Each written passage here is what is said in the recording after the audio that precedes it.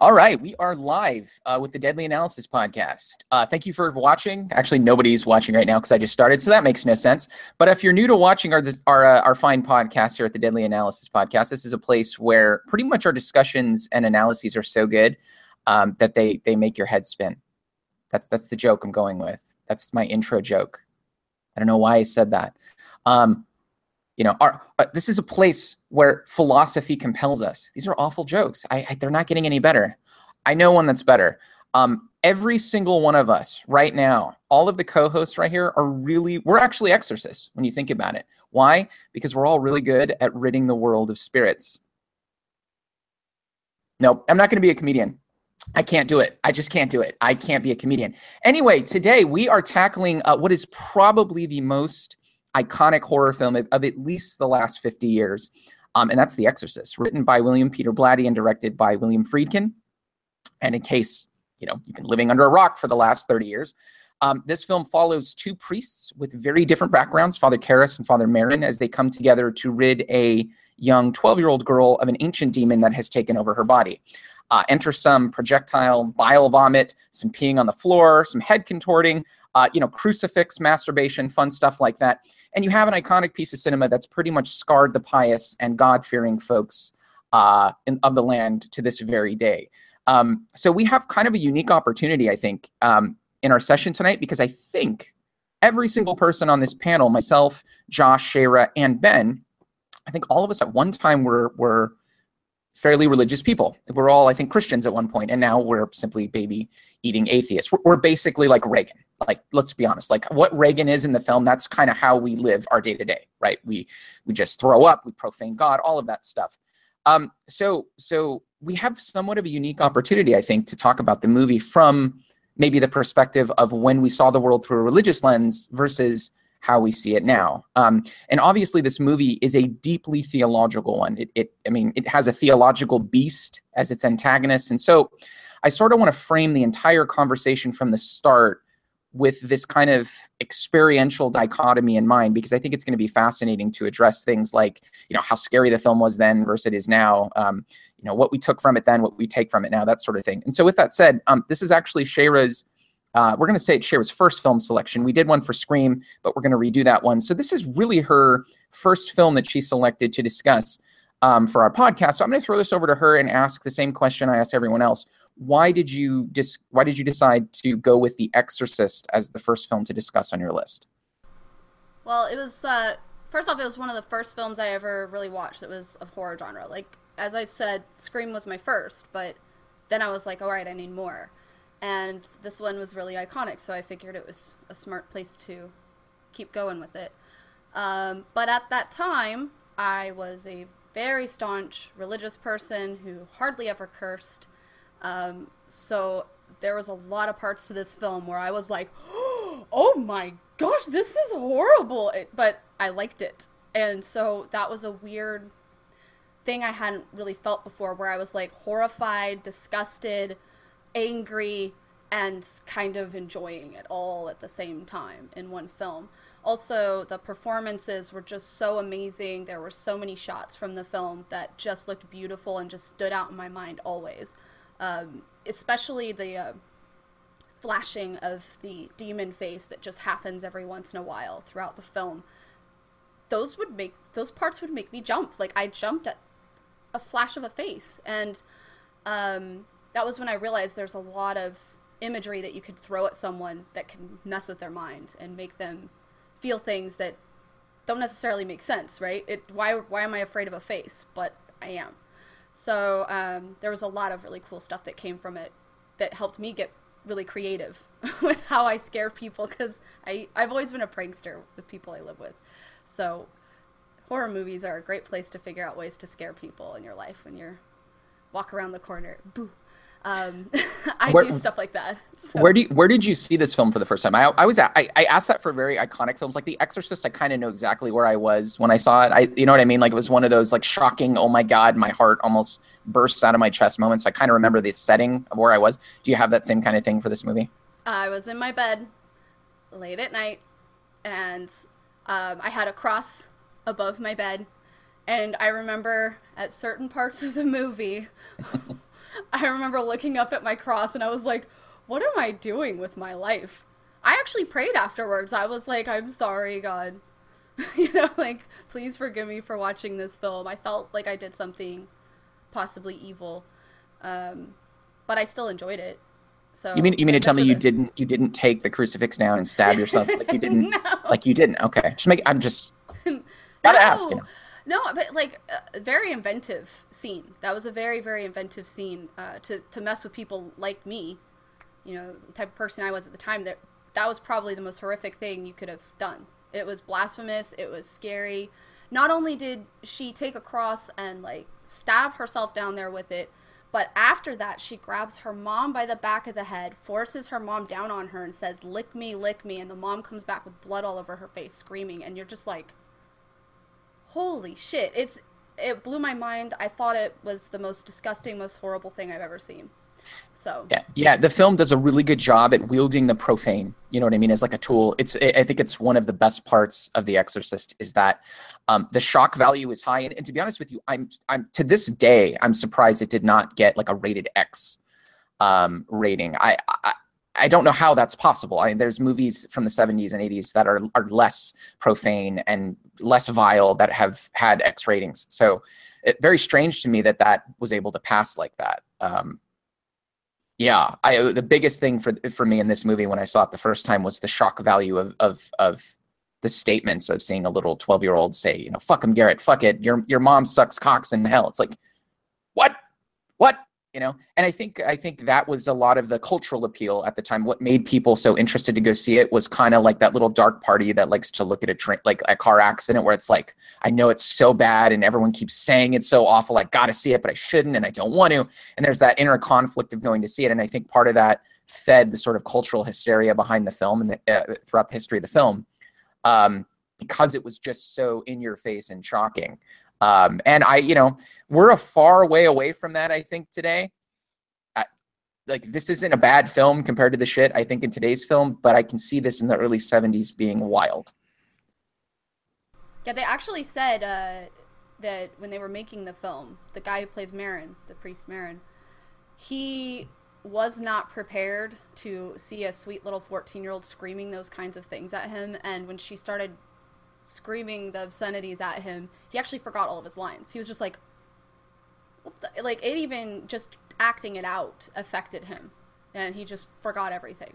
So it was just very shocking for its time. It's still pretty shocking now, honestly, but there's a lot worse stuff people can access online, so some people might be numb.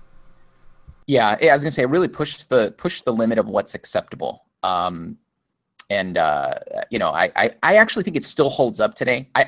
We can probably all think of films that have had worse things, more shocking things. I think our sensibilities, my God, have they evolved since 1973? But it still has so much value when you watch it today. In terms of watching it in 2017, you're like, oh man, that is brutal. I don't like to hear a 12-year-old saying your mom sucks cocks in hell. Like, it flips your, I've said this about most horror movies that have children as kind of the demon possessed or the antagonist. It sort of flips your intrinsic understanding of the world, as it were, because we always think of kids as like these sweet, innocent beings. And you got to really rely on child actors who know what they're doing. And I think in this case, this film, I actually can't think of a performance that is as good as Linda Blair's in terms of child acting in a film like this. That was crazy good. What else? What did you guys think? I need to know, Josh and Ben, when you guys first saw this film, where were you? The first time you saw it, where were you guys? I had to go to someone else's house to watch it because I was super religious at the time. And we all have that friend. You go over and there's a Playboy magazine friend, there's a rated R HBO friend. You have those friends where you go when you're a Christian and you go to them and you're like introduced to this world of sin. And I had a friend like that. So I was never a Christian. So I was never a theist. Oh, never theist. Okay. And I was that friend. Because we didn't really care about any of that shit. And just as like a side note, you want to see something truly horrific that'll scar you for life, just go to a junkyard that has moving inventory. Because they bring in cars all the time where people have died and their blood is everywhere on those cars. And for you, when you said that that that human thing that we need to always look at the car crash as we're going by it, I have no fucking desire whatsoever to look at the car crash, and I have no desire to see that. I just went to a junkyard to buy some steel for blacksmithing, for forging, and it was a traumatic experience. There were at least 17 cars there that had airbags that had been deployed, and there was blood covering all of them. So it was very real, very visceral. So and I was immediately repelled by it. This film, I think I was 11 or 12, and I had stayed up late. I kind of against the wishes of my parents, I stayed up late, and we had HBO, which was fucking phenomenal, and The Exorcist, great. I'm gonna watch this film. So I started watching it, and even back then, I appreciated film as art.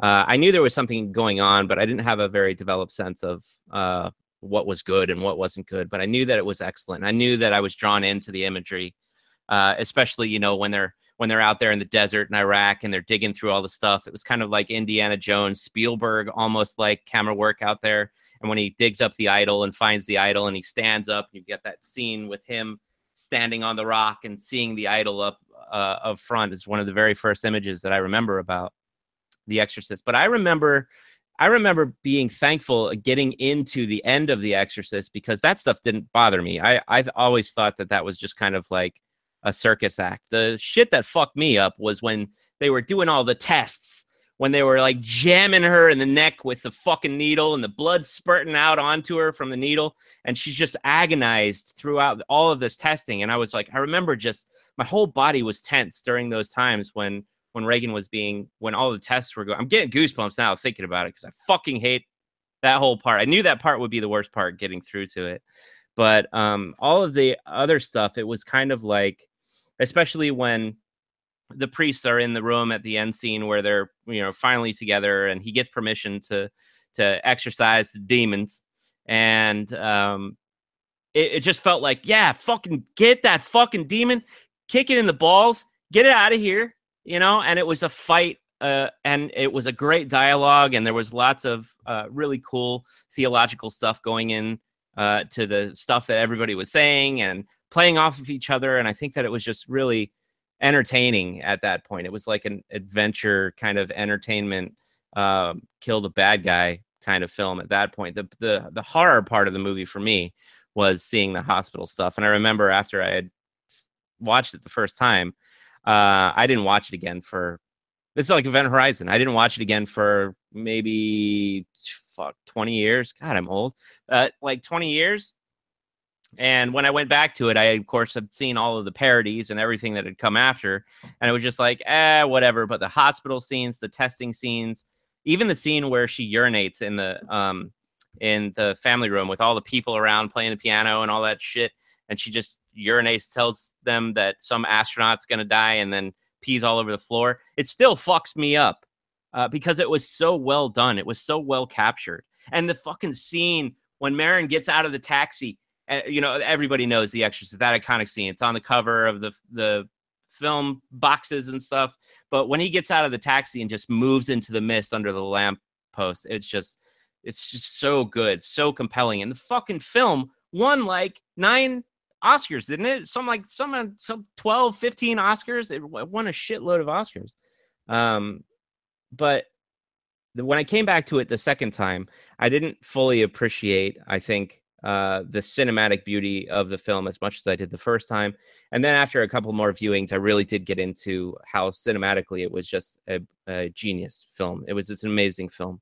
And then, of course, I did research on how the director got the actors to do so well in this film. Like, there were scenes that these actors were just fucking distressed, and the camera would be on them, and you could tell it was visceral for them. They weren't acting. It was fucked up. And you found out later that the director's smacking them around and shit to just, he fired like a blank bullets to scare the shit out of him right before he'd hit. And so, I mean, it's just an amazing it's an amazing film, and it will always be probably the horror film on top of all the rest. It's the apex horror film for me, just because of its mixture of cinematic quality and really fucked up imagery. But there's a whole other thing to go about that, because it was made in 73 and it was after the 60s and the peace and love and all this other kind of shit, and hippies had figured it all out. And then they were like, all right, I got one for you. Here's The Exorcist. And this is going to fuck you right in the goat ass with all of your hippie ideologies, and trying to get people scared back into faith, which I think was kind of strange and interesting, but another amazing facet of that film, I think. I've spoken too long again.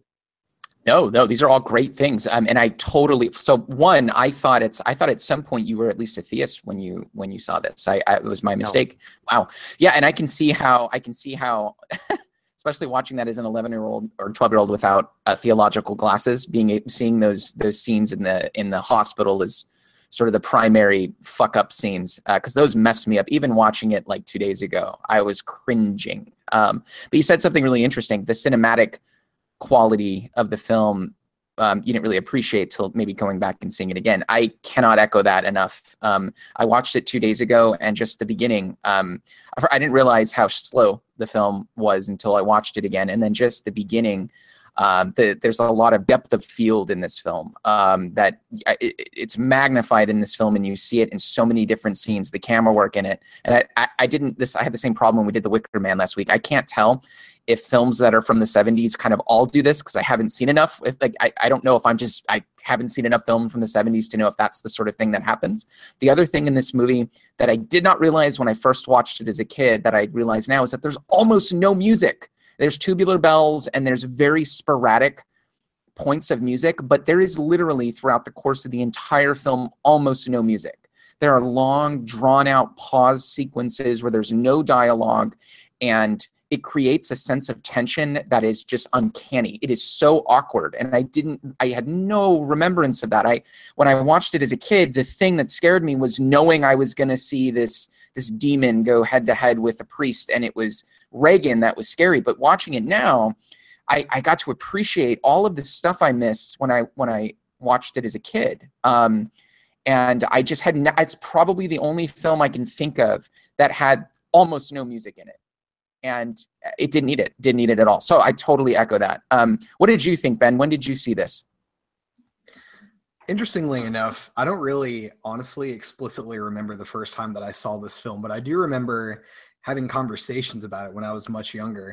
As you mentioned, I did grow up in a religious home, and honestly, the messaging that was put forth to me by my parents was that, when they saw this, it might not really stack up today. When you look at a horror movie and like all the sort of visceral stuff that you might get, it's just no comparison really. But at the time in the early 70s, this was pretty much it. Like it was the scariest, most messed up thing out there.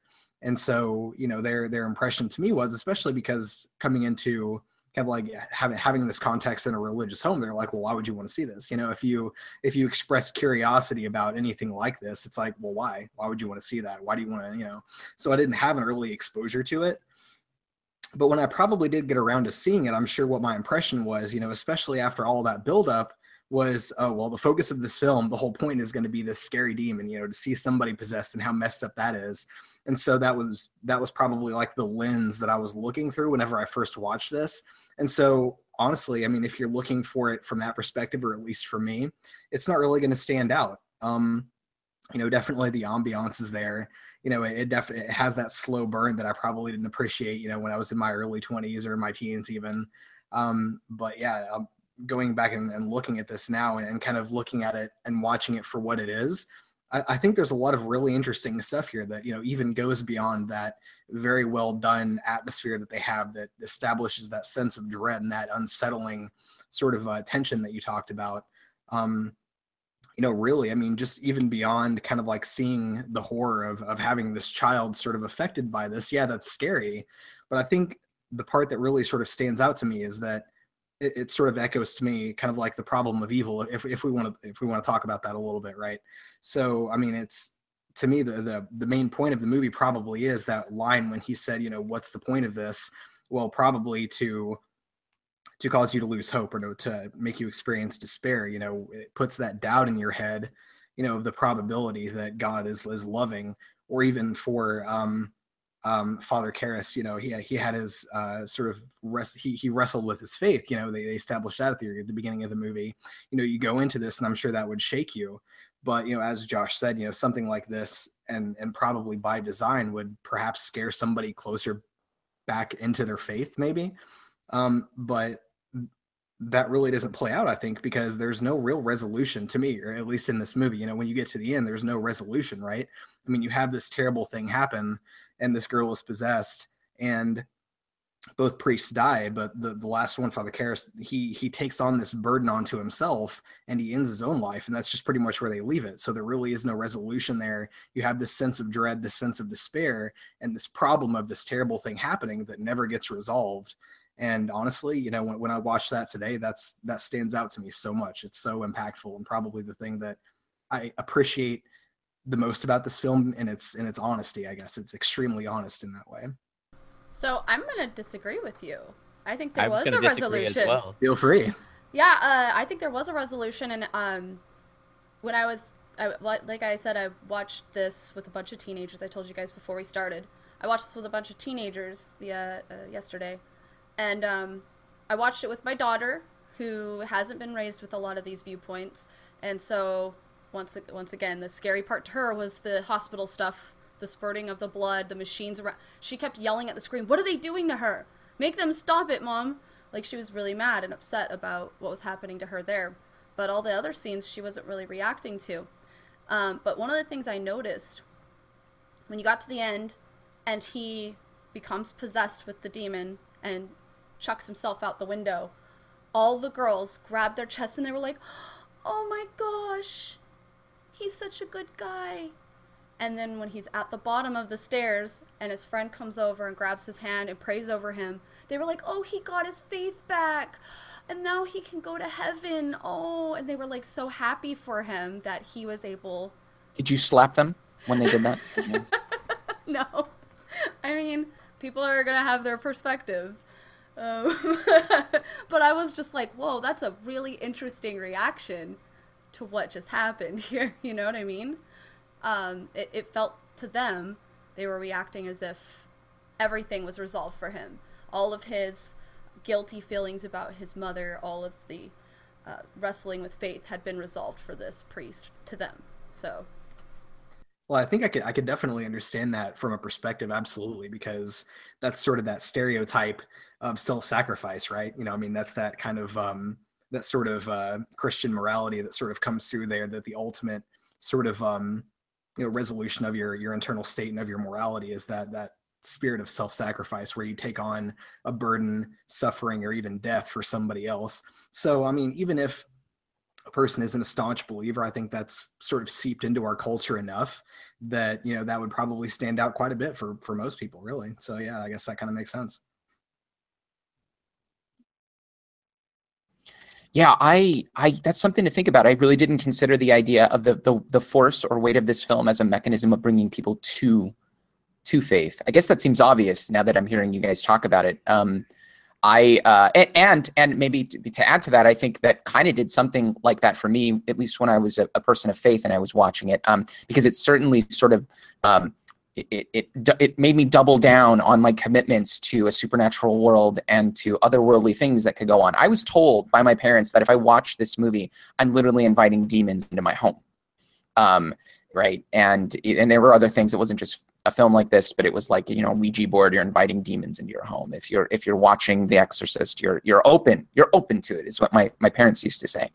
And so watching a film like that, from that kind of perspective, made me think heavily about my place in a kind of cosmic battle where these sorts of entities really exist and where they don't. And to that extent, I think it probably did sort of add weight to my own theological belief. It certainly didn't make me lose faith. And in fact, now that I think about it, I can't see how this film would do anything like that for someone who's religious. It only seems to help their faith to some degree, or at least make them believe it more.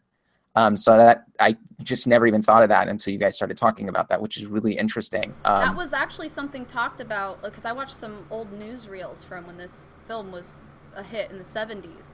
And that was something that the psychiatrists and psychologists were complaining about with this film, that it would possibly cause people with actual mental illness to try to put a supernatural cause to what is going on with them and probably not seek out the help that they need. So they were concerned about this film having a negative effect on people seeking out help for mental illness. So yeah, I think that's a clear message in the film. And any film that's like this, that rides on the cusp of reality. We're not talking about some faraway planet with a ghost ship, or we're not talking about like Freddy Krueger or something. You can look at that and say, okay, this is a horror film. This is fantastic. This is something that is absurd in its entertainment. But when you have a film like The Exorcist that bases itself on that realistic stance and that quality that a lot of Christians feel, being possessed by a demon is still a running narrative in theological circles.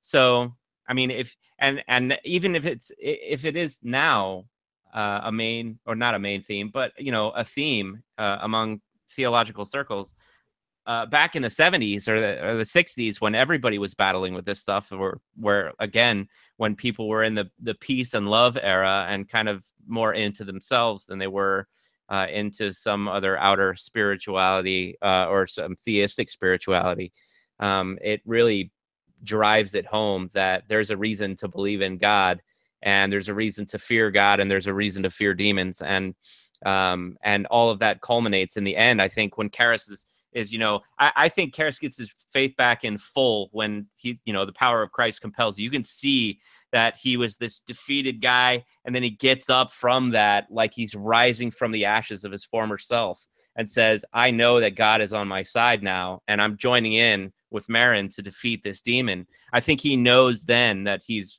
faith is restored. So that was kind of the resolution mark that I was thinking about when after Ben's commentary about how there wasn't a real resolution to the film. I think the resolution started where Karras he got up, and after he'd been knocked to the ground, and he involved himself in spraying the holy water and saying the power of Christ compels you, to the part where his last rites were delivered. And he accepted Jesus, and everything was resolved, and everything was beautiful again. But it just drives home. It cements the quality of that fear of the unknown, because even though we saw a demon possessing this person in this film, we saw this thing happening. It was those scenes to me weren't the important scenes. The important scenes were when he was sitting, with what was the bishop, and he was saying, I can't do this anymore. I've lost my faith. I'm quitting. Those were the scenes that were the emotionally impactful scenes for me, or scenes like that, and scenes that everybody deals with. That we challenge our faith, and we have challenges put to our faith in whatever circumstance we believe, whatever vehicle we believe, and we either overcome those challenges or we don't, and we move on to a different worldview. So I think because of that, theologically, philosophically, this film is an important film, not because of the scenes where Reagan is all demonic and possessed and transformed into this horrible monster, but everything that occurs before, up to the meeting at the end with the two priests in the room, solidifying the faith and making sure that we understand that this is possible in the real world. That's what good films do, right? No matter what they are, if they're sci-fi, if they're whatever sense they are, it's a parody if you watch something like Starship Troopers, which I love. I fucking love that movie. I'm just going to say it right now. I love Starship Troopers. Terrible fucking movie. I love it. But because it doesn't make me think of any kind of realistic thing transpiring in any plane of reality that I could think. It's pure imagination. So when it comes to films like The Exorcist, you really can find the struggle of man inside, and good and evil. And I think that it's a good topic if we're going to talk about the problem of evil. This movie is probably one of the better movies to discuss it with.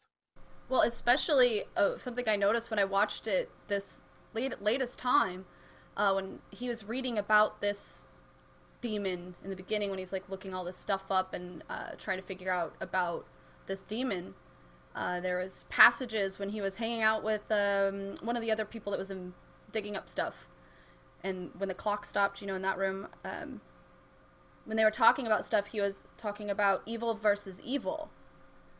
And I found that really interesting, that was how to defeat this demon. And I was trying to figure this out all throughout the film. I'm like, what is the meaning of this? Why would they say that? What is the purpose of this?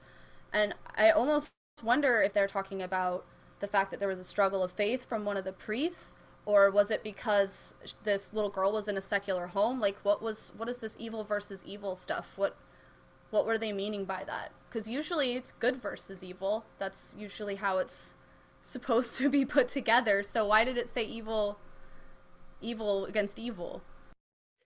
Well, I think that another great film, Backdraft, De Niro says, in order to hate something, you got to love it a little.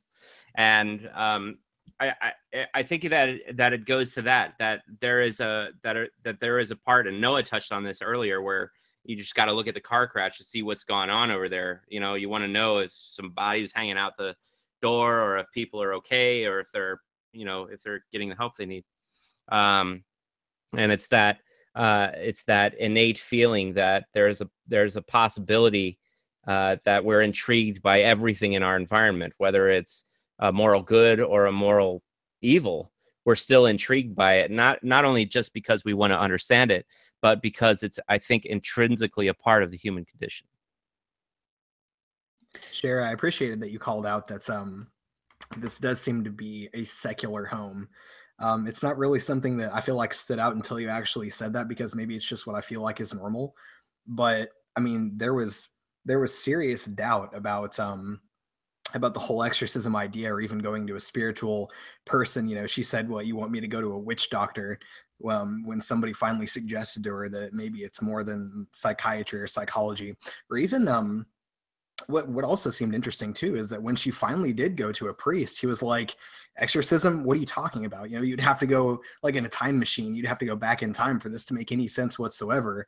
When somebody says, I am the devil, it's the same as saying I am Napoleon Bonaparte, so there's that really deep skepticism, like just absolutely layered in on a few different levels there. So that was really interesting.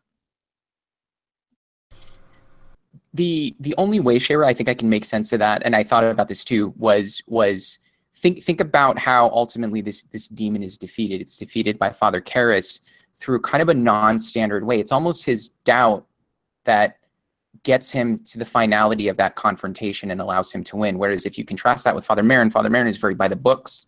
He knows the rites, he knows the way, it's cut and dry, and he dies, right? He dies without successfully defeating essentially the demon. Whereas Father Karras wins, so to speak, right? He at least is able to get to cast the demon out of Regan, and it ends up costing him his life, but he ends up being the being that beats the antagonist of the film. And I think doubt in a Catholic context and in a Christian context can be seen as a bad thing, as a negative thing, as an evil thing.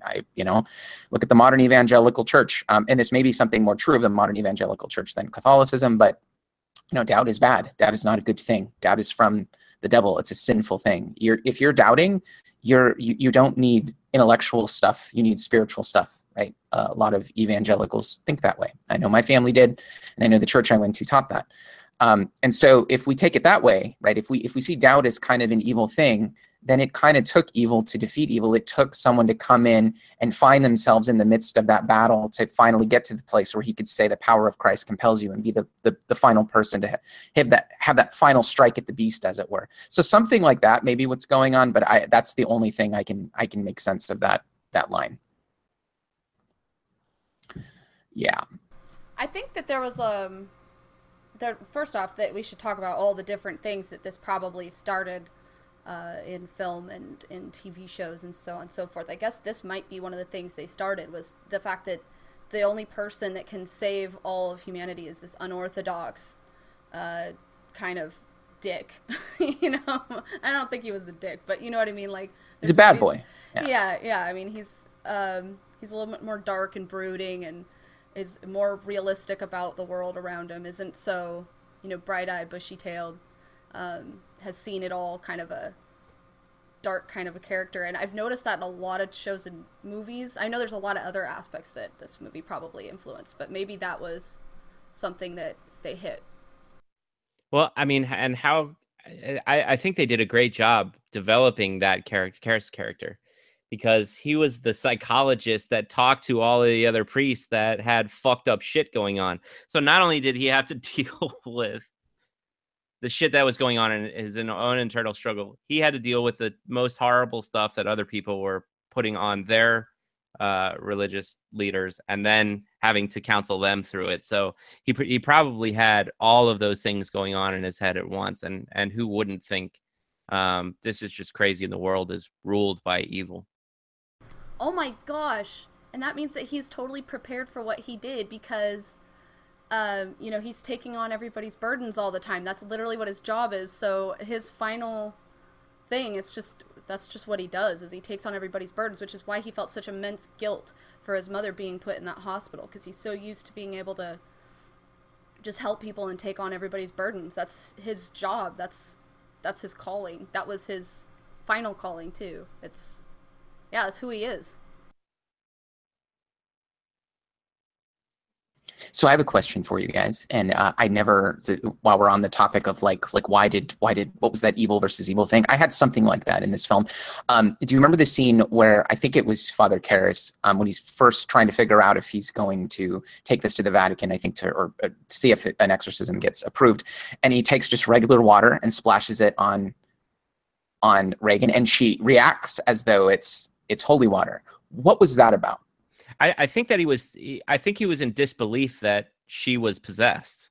But I mean, but the demon actually. What I'm saying is, the demon actually kind of was like responded, like it. I think the demon was fucking with him at that point. Okay. I think I'm. This is just my opinion. I think that the demon understood about him what the demon needed to do to get to him. I mean, even in the final scene, he's fucking up. He's your mother sucks cocks in hell, which I think it's so funny. But I mean, because what's wrong with sucking cock anywhere? So I mean, it's just hell is just another place. Do it in hell. Yeah. I mean, why not? Anyway, does she enjoy it? I don't know. If she's enjoying it, leave her the fuck alone. Whatever. But he gets knocked and he's like, shut up. And of course, Marin's like, oh, gets loogie in the eye, like shit, blah blah. And the demon is getting to Karras. The demon is pulling all of his strings, and it's working.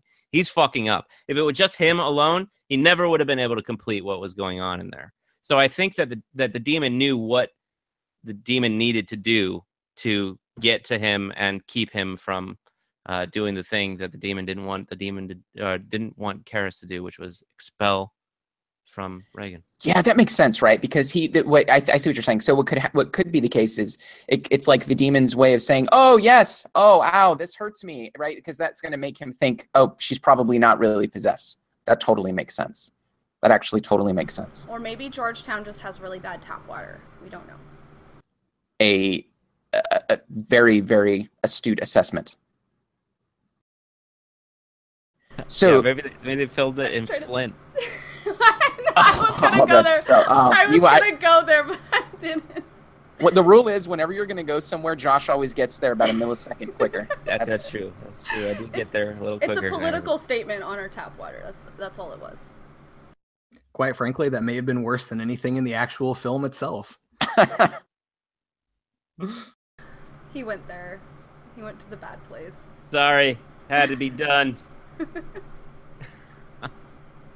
But no, like, I think that the demon really was fucking with him. Like, he really knew how to get in his head. Sorry, I have my fan on because it's so hot. And then I forget that I have it on one of my microphones when I turn my microphone back on. But anyway, I think he definitely was fucking with him. But the thing with Marin that when you read through the books and see the sequels, which are technically prequels, Marin's already fought this demon twice and won. Exorcised the demon twice. This is his third time, and he ends up dying. And I feel like Marin knew it too. Like, I feel like he knew this was it. This is the last. Do you think battle. that's why whenever Karis tries to go to him and is like, don't you want to know anything about the background? There's this personality and that personality, and he's like, no, there's just one. He's like, I know this guy. We go way back. We go all the way back to this dig. We met a couple of times at some really bad. I've measured his dick. That's how big it is. Yeah. Yeah, I've seen him before. Speaking of dicks, so the creepiest thing about this statue, because I was looking in about the statue of Pazuzu, they use all these different animal parts to this creature that represents the demon, and part of that creature's parts is that he has this evil snake coming out of the front of him as this like evil snake dick. He has a scorpion tail. He has a lion head or a dog head. This was a demon back in the Babylonian times that was responsible for any plagues, any weather that went bad, anything that just went to shit naturally, like natural disaster kind of stuff, or when there was no food or water, or there was a bunch of locusts. It was him who did it. And the reason why anybody would have any of his statues was because supposedly having those statues keeps you from getting harmed when those things happen. It's like those statues are supposed to keep that evil at bay. So I'm trying to figure out, if there's a big giant statue there, because they were actually trying to block out the things. And I know that the person who wrote this story and the people that were behind making the film, they really looked into historical stuff to try to make it seem as realistic as possible. I think that their point of that was to make it realistic, to make people believe it more. But it makes sense. It makes sense logically. Like if you're a demon and you're passing over a town and you're about to like wreak havoc, but you see like yourself, like they actually like if I was a demon and they carved me, I'd be like, dude, that town's legit, man. Like, look at me. Look, they got my dick right. I'm not. How could I hurt him? To be fair, that's totally a God move too. If you think about the Passover, just going to throw that out there. So maybe there's not really a whole lot of difference. Oh, there you go. Profane. Have we discussed Pazuzu yet? I mean, because the people watching may not understand what the hell we're talking. Yeah, if we could go into Pazuzu, that would be really interesting. I mean, this is a demon that came from the Babylonian Assyrian, like, mythos, but the thing that's interesting is all that mythos led to what the Jews started believing, and then led to what Christians believed, and so on and so forth up to our time. So this stuff has just kind of been a really bad game of telephone, passed along to us. Yeah, I just wasn't certain that everybody knew that Pazuzu was the demon that was actually in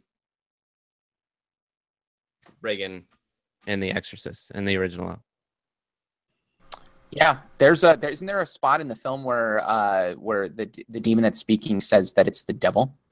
That happens, right? Once again, he's fucking with them, I think. Like, yeah. This guy's a dick. Like, this demon is a dick. He's even dropping his boss's name. That's how much of a dick he is. He's like, I know people like that too. If you impersonate your boss, you got to be a real fucking asshole. I mean, I wouldn't know. I am the boss. So. You are the devil. So now who's impersonating you? Who's your Pazuzu? That's what we need to know. No idea. But as soon as I find him, I'm going to fuck him up. With your snake dick. With my giant snake dick. With a spike. I remember the statue in the church that had like the Madonna tits on it and the giant spike cock that was, attached to the front of it. I thought that was a kind of an iconic scene, but every time I see that now, I can't think of it without thinking like breakdancing, electric boogaloo, like the electric boogaloo, because they had all that weird shit that they pasted everywhere, and I'm like, oh look, I'm about to see Turbo come out and do a fucking head spin. That's beautiful. Just to ask, is that ever explained in the course of the movie at all? Like, they do talk about it.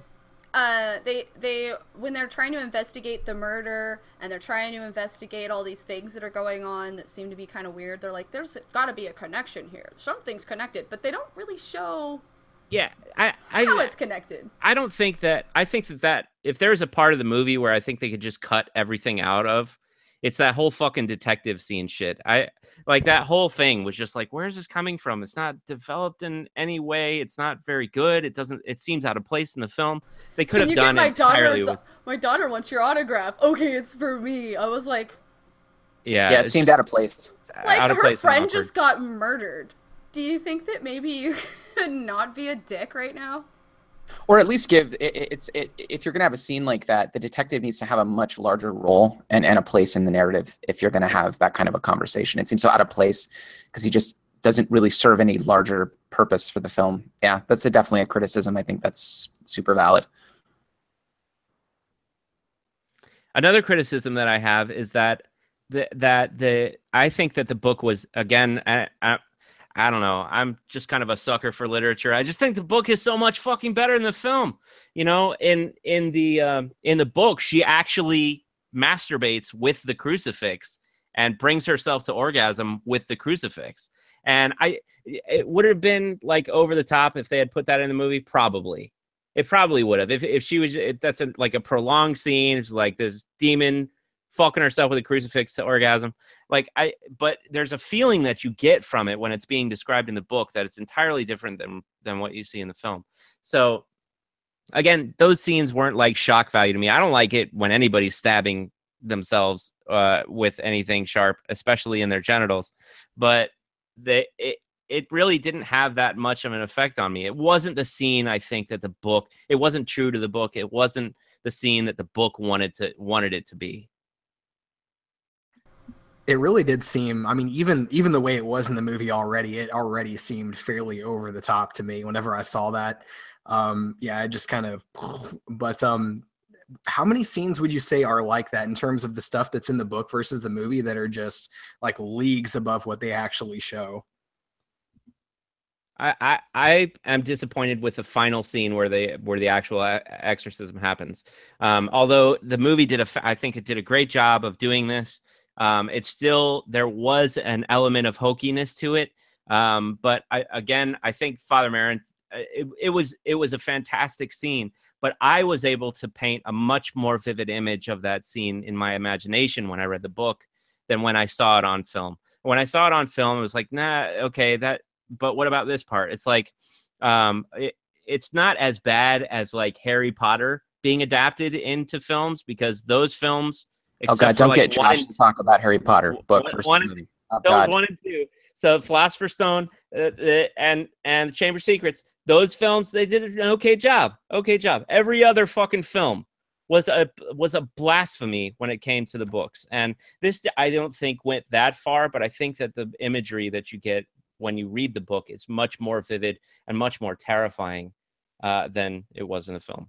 But the hospital scenes in the film were definitely much more terrifying than they were in the book, I think, because they were that real visual. We've all been to the hospital, you know, that kind of a thing. It's right there in your face, and it scares you. It elevates that sense in you. Whereas in the book, it's just kind of whatever. It wasn't until it got to the supernatural stuff, the creepy theological stuff, that I was disappointed that it didn't go far enough for me. But the scene where where she's stabbing herself in her genitals with the crucifix, I think, Ben, you're absolutely right. I still think it was prolonged. And when she's like holding her mother's head down there and saying, lick me, lick me, lick me, it was just kind of like, okay, come on. That's enough. That's enough. Let your mother go and stop doing this now. Let's get on with the film, please. Thank you. You've had your fun. So stop it. Yeah, I think that it is kind of fucked up though, just because I have a 14-year-old daughter, and all I could think of when watching it this time though is if that happened with my daughter, that would fuck me up. Like, it would fuck me up so bad. It scared me a lot more this time around watching that scene. And I'm not even a believer of that stuff, but if my daughter was behaving that way, or like I have some doctors over and she's like, fuck me, I'd be like, excuse me, young lady? you will sit back down on your bed and you will think about what you just You did. will not be fucking anybody today. Yeah, it would have been like crazy. They were like, "Oh, I'm so scared." I would have been like, "Excuse me?" I probably would have gone into bitch mode. And just if I could, just to speak on the psychology part about going into the hospital and having the brain scans, honestly, the noise and stuff with the technology that they had at the time, gonna have to say that that's probably fairly realistic.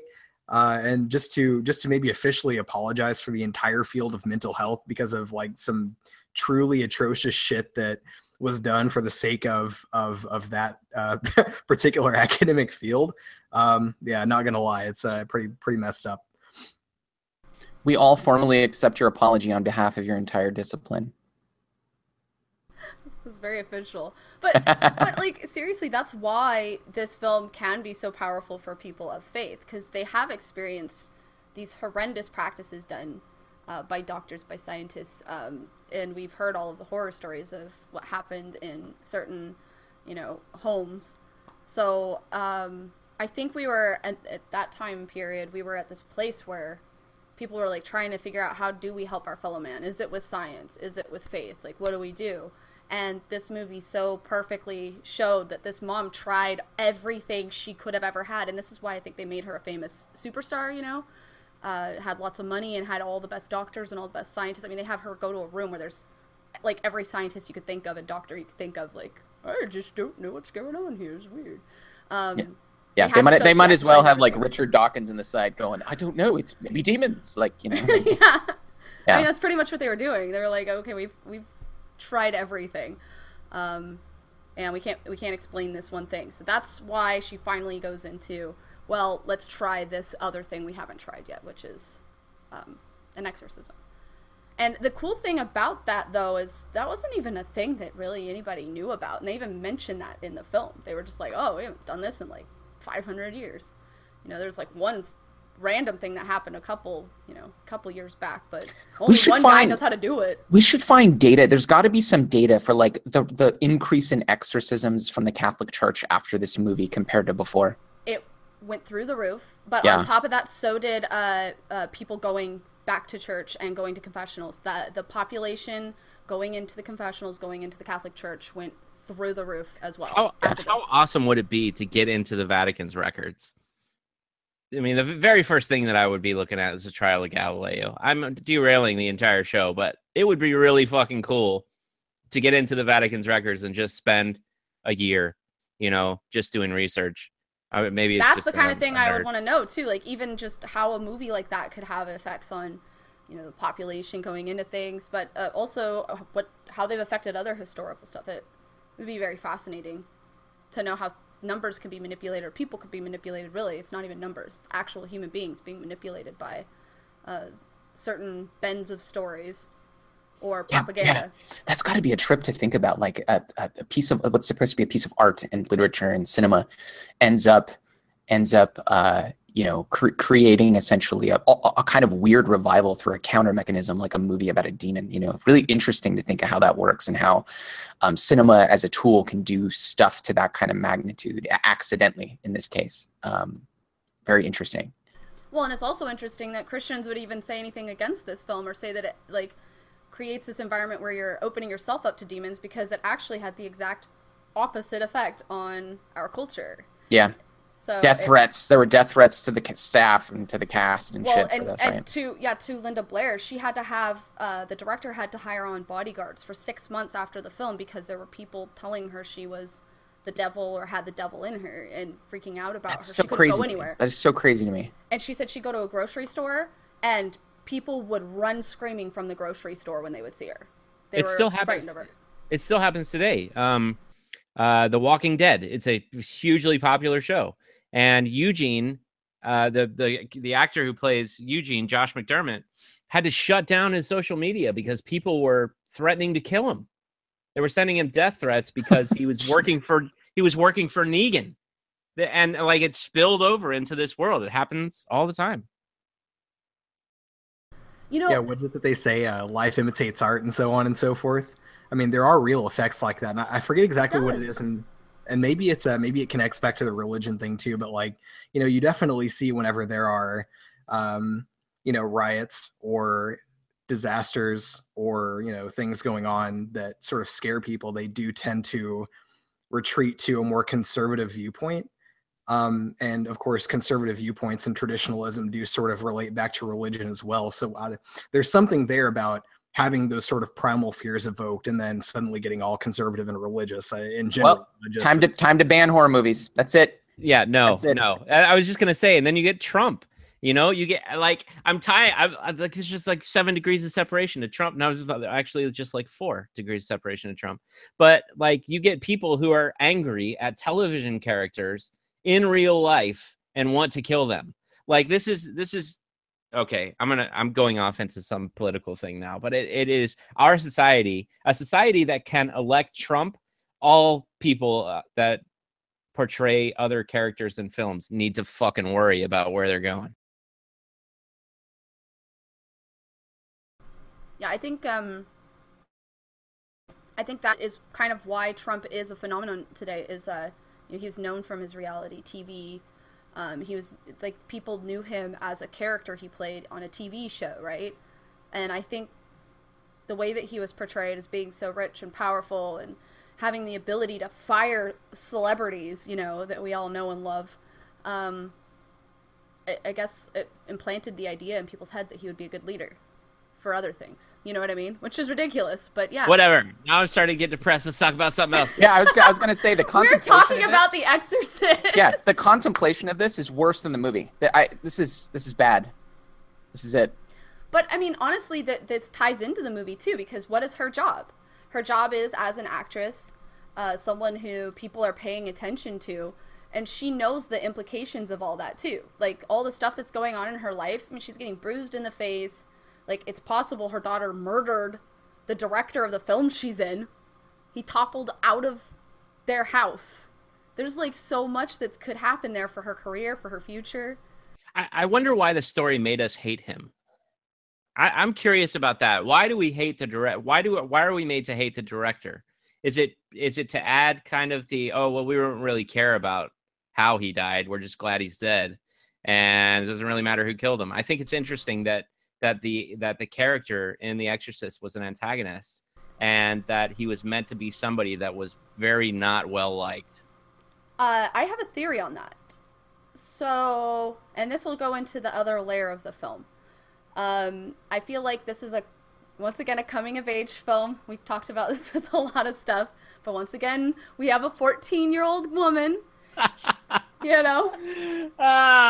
up with her masturbating. Stand By Me, The Exorcist. So both of these are in the same genre of films. So fantastic. Yeah, it's another coming of age film. You got 14-year-old girl. She's just starting her period, just learning about masturbation. All that stuff is, coming to fruition. She's becoming a grown-up. But on top of that, she's in a broken home.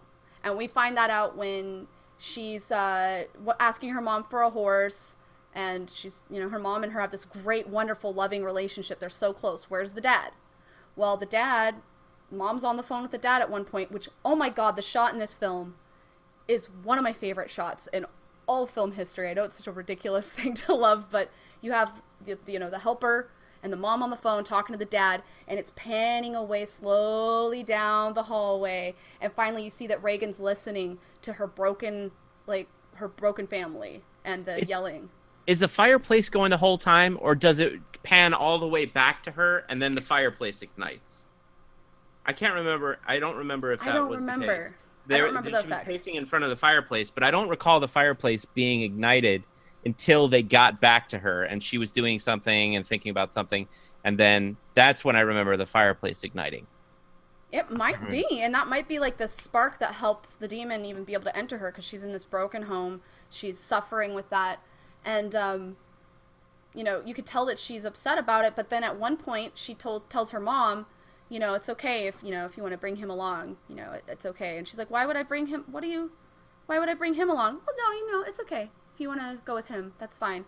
Like, acknowledging, hey mom, I understand my dad's a piece of fucking shit. And if you need to move on and be with someone who's actually going to treat you right, go ahead and do it. But clearly this is not a person he's a troublemaker. He's an asshole. What was he accusing that guy of being a Nazi? I think was what happened, and they went to blows over it, which I thought was very aware of what would happen today. Like, it's like the movie knew 2017 and predicted it, accusing people of things. But he was made to be kind of a nasty character, and maybe the mom has this continuing thing where she just keeps getting with toxic guys. And I think it's William Friedkin's frail ego. Yeah, he had to build a director being killed. Is like, well, they don't like me, so I'm just gonna have the director get killed in my film. Take that. Yeah, maybe it was a reflection of who he is, you know? It's like, this is how everybody looks at me anyway. I'll just put this character like in this bad light. Yeah. That is always a possibility in film. People fuck around with films like that all the time. I that would not surprise me. So I have a question that kind of touches on what you said here, and I'm going to ask it. It's a very broad question, and I'm really curious to get your thoughts on this. And then if you don't know William Peter Blatty's, I'm going to give you his, but I want to know your answers first. Is this a feminist film in any capacity? That's it. I really want to say more, but I'm panning it off. Okay, I'll go first. For me, this is some of the best performances I've seen of any female actors, hands down. What is her, Ellen Bernstadt? I can't say her last name; it's spelled weird. She's one of my favorite actresses. Some of the physical shit she went through during this film, she ended up injuring herself when being thrown back. It permanently damaged her spine, and she still to this day has like a completely straight up and down spine. Like, she can't even walk properly due to how much was put into her role in this film. And she did the same exact thing with Requiem for a Dream, where she was an addict. Her performance is, she goes all in, and I think she actually fucks with herself psychologically when she does it. But this is also an actress who has personally gone through some very abusive relationships. She doesn't even get married anymore after her third marriage, which was, she was with this schizophrenic guy who beat her all the time. After that marriage ended, she hasn't even gotten remarried. And she really puts this thing into her role. You can tell she's been through shit. You can see that she's been through shit. You can see it in her eyes. And as far as Linda Blair, like, that's one of the best performances I've ever seen from anyone. Like, child actors, I hate. Every time there's a child actor in a movie, I'm like, fuck this. I don't want to watch this. But I didn't even think that at all. This whole entire movie, I didn't think that ever, like, even for a second. Even when she's like, come on, Captain Howdy, that's not very nice. She still did that like wow, how that was a kid would. Like really good. That the way you just, that was actually like, I could have turned off the camera and that would have sounded exactly like it. Oh, are you comparing me to Linda Blair? I'm gonna blush. But, I mean, like, so as far as, like, what they did for that role, even the scary monster voice that was used for Linda Blair was done by an iconic woman who Orson Welles said was, like, she was the person for radio. She was the voice. And she put a lot of all into that scary voice. She smoked as much cigarettes as she could, drank as much whiskey as she could, and, like, made sure she had that real good rasp to scare. I wonder like how many people who knew her asked her to, like, do their voicemails. You know what I mean? Like, for the next year. Like, hey, can you just say "fuck him, Garrett, fuck him" as my, like, voicemail? Can you do that? Right. Oh my god, I would just throw the phone and be like, "Fuck you." So here's why I asked that question. Is this anything like a feminist film? Because throughout the 70s and early 80s, this film was critiqued in that way as being something like a film about a young, pre-adolescent, adolescent girl burgeoning into womanhood, right? And you have these white males, Catholic traditionalist white males, saying, "Get back in there, demon! The power of Christ compels you." Right? Stop growing your boobs. Stop having your period. Go backwards. Right? I don't know where the accent comes from. Apparently, old white guys have accents, but. Like, so for a while, that was kind of one of the, there was a lot of stuff in college in the 70s and 80s that critiqued this film. A lot of it was from a kind of feminist perspective. William Peter Blatty hated that. He disliked that interpretation heavily. But, like, I kind of think, like, you can't, at least from the film, which I can speak more to than the book, at least from the film, it's hard to walk away not seeing some of that in there. to some degree. This kind of desire to return this young woman to innocence, right? There's got to be something there. I think I don't think it's too far a stretch to interpret scenes, at least scenes in the film, that way. And we interpreted The Witch similarly. We talked about that possible interpretation. I think that is, it's very obvious that could be where you go with it. As far as the person who wrote it, old white guy wrote it. I mean, maybe he doesn't even know that that's rolling over in his grave right now. Shayra, look at what you did. I don't even care. Like, I watched this documentary he did where he went back to the place in Encino where he wrote this book, and he read excerpts from it, and he's got a real good creepy voice, man. This guy, the author of this book, he does a good creepy voice when he's reading his own book. I suggest you guys look it up on YouTube. It's pretty good stuff. But I mean, this guy is like, he makes me think he's the kind of guy who would fart and be like, yes, so good. Like, he's kind of Hey, we all have those moments, all right? Everyone's own brand is their favorite. Calm down. Wait, what? Okay, okay, I'm disavowing myself from that statement. Okay. Josh is like, wait, I didn't have anything to say about any of this until you said I smell my own farts, and I'm like, no, I would pass. Which pass, is also hilarious. But forever, and smelling any of that ever again, I would not want that for me or anyone else. I like that's his 2 cents. Nope, it wasn't me. It's like, what are we talking about? But, like, I mean, this guy, he seems to be pretty fucking full of himself. You know what I mean? He's pretty proud of, you know, how he worked through his process. I kind of like how his process is, though. I mean, he went and stayed in this home kind of alone. Yeah, he wrote at night. Ouija board. Wrote at night most of the time, right? Yeah. Got an ambiance going for when. I mean, I can appreciate what he did, and he really heavily researched things. So it adds an element of realism. So kudos to him, but I think it's worthy of critiquing some of those aspects. Yeah, I mean, I like I said, I certainly think it's fair to critique it from a feminist perspective. I think he had said something in an interview that his goal was loftier than that it was higher than that, and that ultimately his goal was to sort of underscore the reality, because he actually does believe in demonic possession. It was to underscore the reality of the supernatural. And that, the more I'm talking about it, and the more you guys are starting to make me realize how obvious it is that a lot of the push of this film, whether on purpose or accidental, is a bringing backness of faith, a returning to faith. It's becoming that's the central thing that I think I really, really fucking missed as being so prominent, either purposely or not purposefully, for this movie.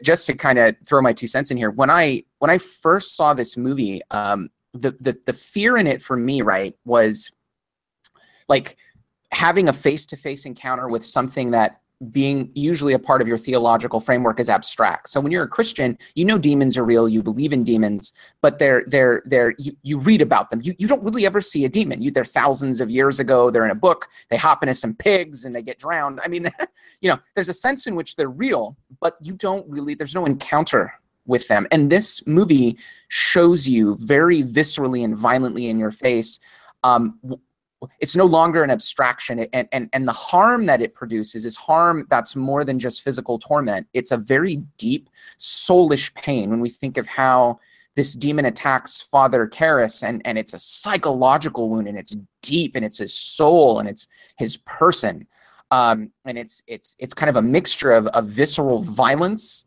and a psychological terror that it inflicts on you. And when I was a Christian, that did the work. That made me scared, because I believed that these things were real. The wild thing is that when I saw this movie recently, and I don't have that same framework, and I haven't had that framework for a while now, I'm no longer a Christian, the film was comforting. And I kind of want to explain why. It's a really weird thing to say. I was trying to explain this to Danielle, to my wife, because when I watched it, it felt, it didn't scare, those scenes with Reagan did not scare me anymore. They made me feel at home. It was like it reminded me what it was like to be like in a cosmic battle of good and evil, to really believe that those things exist and that you're part of this narrative in this larger story of God versus Satan. And it didn't scare me. It almost made me feel nostalgic. It was just the weirdest experience. And the fear was no longer a theological fear. It was something that probably speaks to the fears I have now, which was sort of looking into a mirror. Like Reagan to me was a mirror for Father Karras and for Father Marin. It was a way of, Reagan was basically a mirror of confronting like crises that are really largely outside of their control. So for Father Karras, it's the death of his mother and the decision that he made, and it's something he can't fix, and it's something he's haunted by. And Reagan is the mirror into that fear for him, right? And maybe to a certain extent, maybe that's the answer to why the Flint water, I guess we'll call it, affects the demon, is that maybe the priests are like a mirror to the demon too. Maybe there's a kind of reciprocal relationship going on between the characters in that way. But the fear in this particular viewing of the film, I saw Reagan as like the same fear I got from Reagan was kind of the same fear I have when I'm in a plane. And let me kind of explain what I mean. Like I used to have a really big fear of flying. I don't have it as much anymore now, but it's mostly because I get shit drunk when I fly. But the fear when I'm in a plane is that I can't get out. There's nothing I can do when that plane's in the air that's in my control. I'm stuck, I'm locked in, and I can't, under any circumstances, fix or move out of that cabin, that situation. There's nothing I can do. I'm locked. And when I look at Reagan, I kind of see that same sort of thing. I see an entity that is showing you things that are outside of your control, showing you your fears that are outside of the realm of things you can fix. And especially using Father Karras as the prime example of that.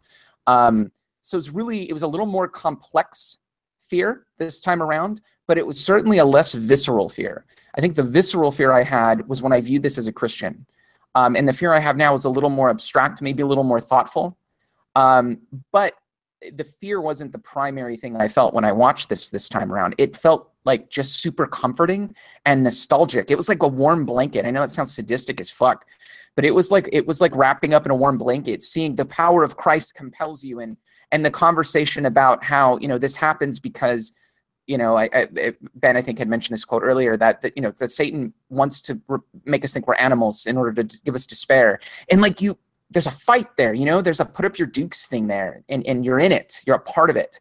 And I miss that. I miss thinking that way. I thought that way when I was an apologist. That was part of like my narrative is I'm here to put up your dukes. I was doing my own little Veritas 48, the power of my webcam compels you, So yeah, I hope that makes sense. It was a really weird jump for me watching this the second time around. It was almost a completely different film. Yeah, it was a completely different film for me too. Not just because now I'm in a more secular mindset, but like Reagan is literally my daughter's age in this film, and she also comes from a broken home, as you would put it. I think we have a pretty good family life now, but technically her biological father's not so involved.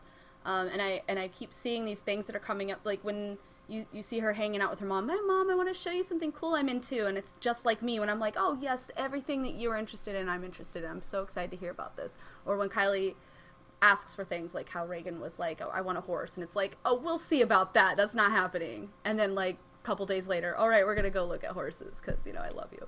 The same exact kinds of conversations, that same exact kind of love.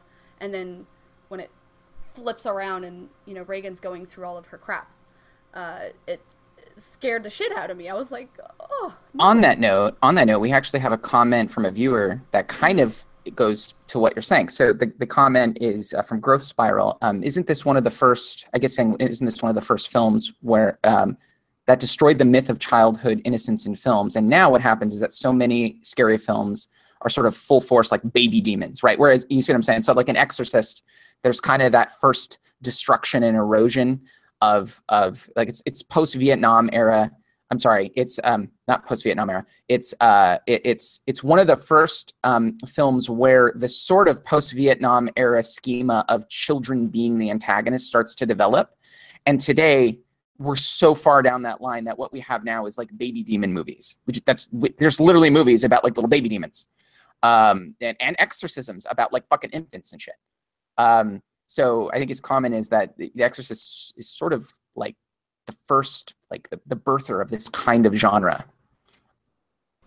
Yeah, I mean, the thing is there's always been that conflict between, you know, a younger generation and an older generation. There's always going to be a conflict that's hitting its head against each other. And when you see these films where it does that, you can so easily feel that impact. And that was a huge thing going on during that time period. It's hitting us again, as we can see politically. We are definitely hitting a big wall like that again.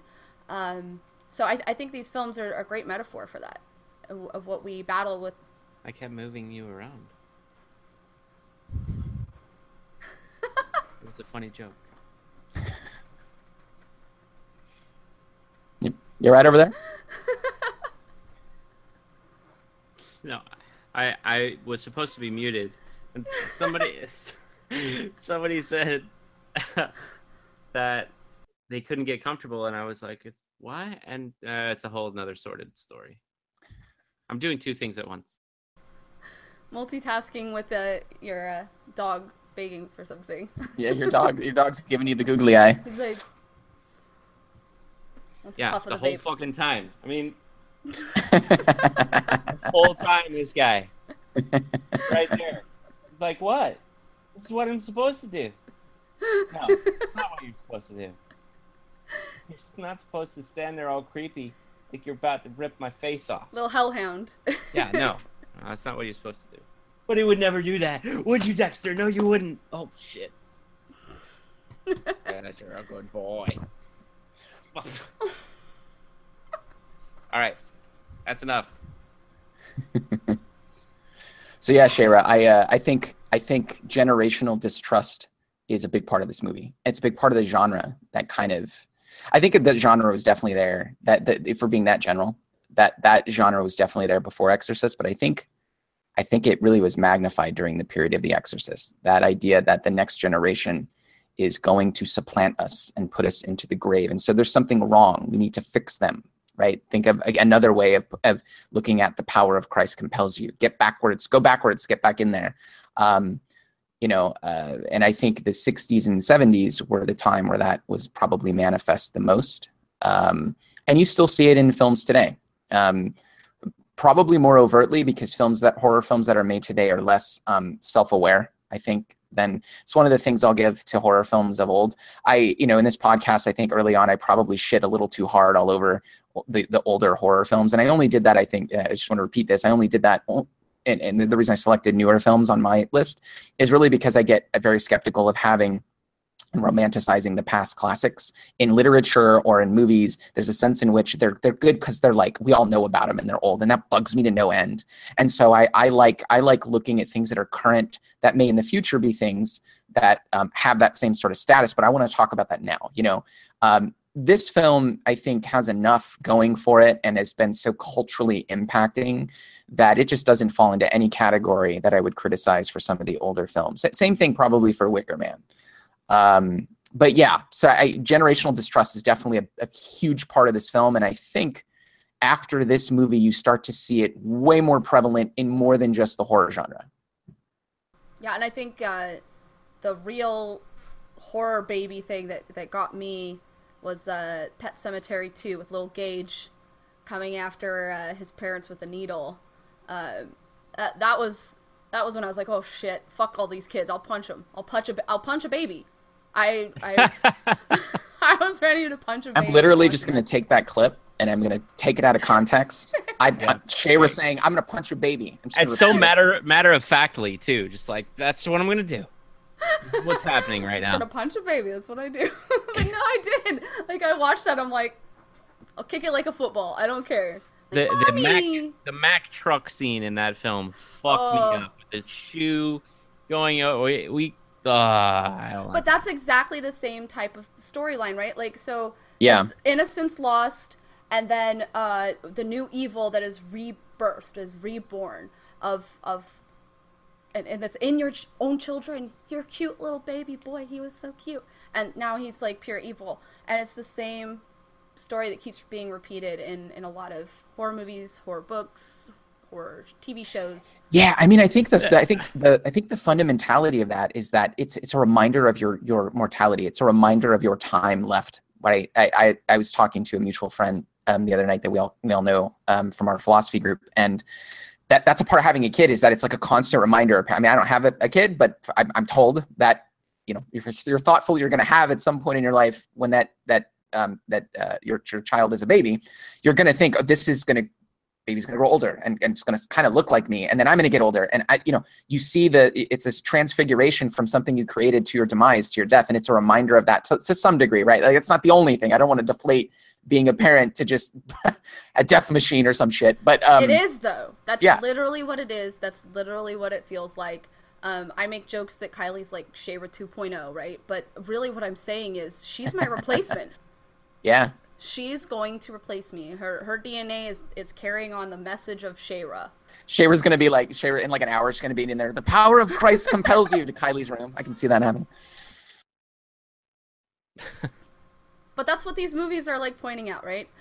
We don't like to think about our deaths, apparently, in America. Like, there's a lot of other cultures that are like, they'll celebrate, they have parades, and they're like, death. And then we're like, oh no, it's just playing on our fears. Honestly, a lot of these kinds of stories come from our culture of being fearful of death, fearful of the young people taking over, the fearful of our traditions going away, and our stuff being a thing of yesterday that will be forgotten. That's part of our culture, honestly. I think something interesting about The Exorcist was that no other movie has really gotten it right like The Exorcist did when it came to like demonic possession, or a compelling kind of story around demonic possession. Like, there are lots of imitators and people who emulated this story because it was so compelling.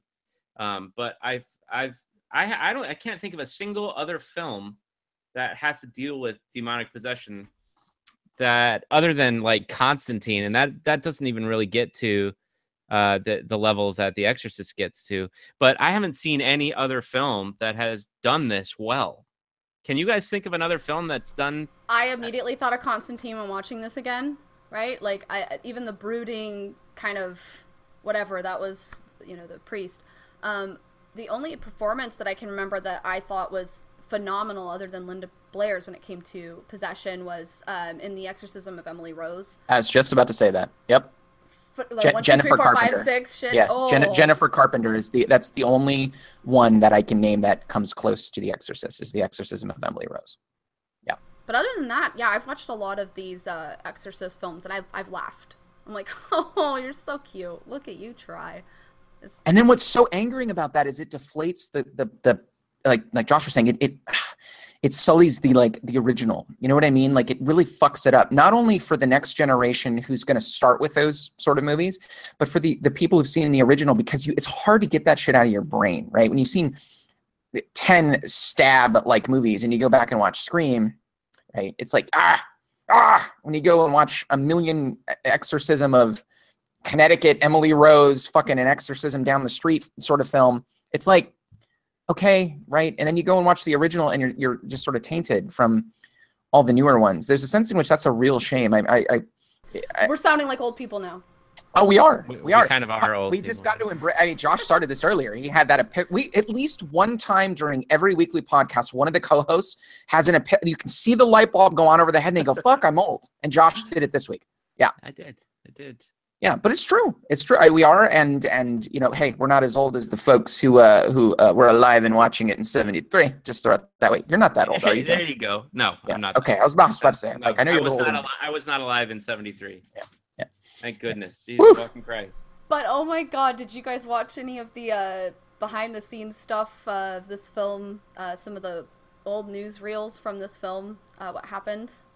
At the theaters, I did. I saw some old news shit about how the theaters were like packed with people and everyone was throwing up and shit. Yeah. They actually gave out Exorcist barf bags at the theaters because so many people are throwing up. Oh, I want one of those. I heard they were passing out. I heard people passing out, and like one guy knocked his head and actually got to sue them. They were passing out at your scene, Josh. My understanding is the scene it was the medical scene that was doing it. The throat thing. At least in the interviews I saw, people they couldn't. That was too much. Yeah. Actually, so you'll love this. The actress that played the mom, Reagan's mom, was at a screening and was sitting kind of in the back. And during the scene where the blood was squirting, an old woman just started coming up the aisle, and she could tell that this woman was kind of wobbly and kind of moving like this. She could tell she's going to pass out. And so the actual actress got up and kind of held her, and she fell back right on the actress and fell on the ground. And so the actress was saying, hey, we need some people to come over here. And it dawned on her as she's trying to like wake this person up, and this person's starting to wake up, that the first person this woman's going to see when she wakes up is the mom from The Exorcist. And and she thought, this person's going to die. They're going to think they're in a nightmare. This is like, and so she like got someone else to come help, and moved away and shit. Isn't that wild? That was actually really thoughtful of her to do. Yeah. Yeah. That would have scared the shit out of me. If I would pass out, wake up and see... No. I think that would have been awesome. I probably wouldn't have passed out, but even if I did, I would be like, wow. Yeah, but you and the movie thing, and you're here now. This is awesome. Story ever. Have you had a film do anything like that to you? Actually, I don't think any of us here have actually passed out from a film, right? I don't think we're that dumb, but have you had anything like what's the most visceral effect what film gave you the most visceral effect? And it's probably, I feel like for some of you it's not even gonna be a horror film. Mine isn't a horror film. It's Tears of the Sun. And when God, this is like one of the most horrible scenes in film for me. When Bruce Willis and his team of elite soldiers were standing outside of the village where all of these people were being chopped up with machetes, and the people that they brought in, they were actually extras in the film, and they were the elders of villages that had gone through these massacres, and they had this response to it that was this genuine, heartfelt, holy shit, we're reliving this thing where everybody's getting chopped to bits.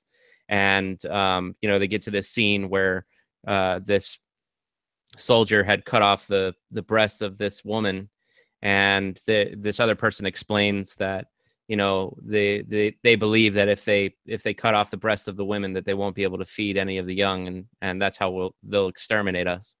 And it made me physically ill and dizzy, and I had to stop watching. And the first time I saw it, because I was so affected by that scene. Yeah, that's pretty brutal. And it seems like a lot of what does the work, it's a psychological thing too, right? Like that's not, what's doing the work there seems to be the raw thought of that kind of brutality and that kind of evil. Yeah. For me, it was Requiem. Oh yeah.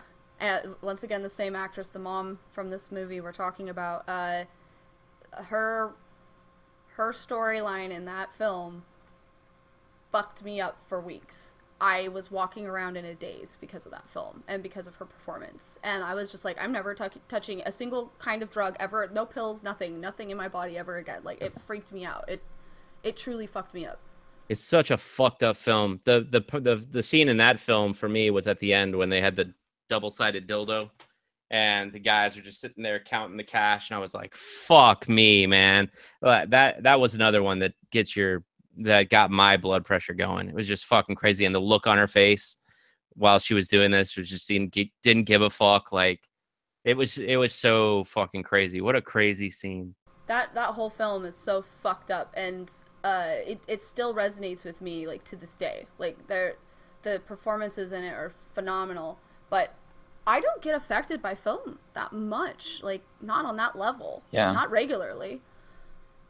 What about you, Ben, besides the Sam Harris podcast? Clearly, which makes you... Yeah, I mean, every single episode is so triggering that I literally have to take a week to myself and just take off work and hide in my bedroom in the dark. And I'm so glad that I have an ally on the Ben Harris hater wagon, by the way. Thank you.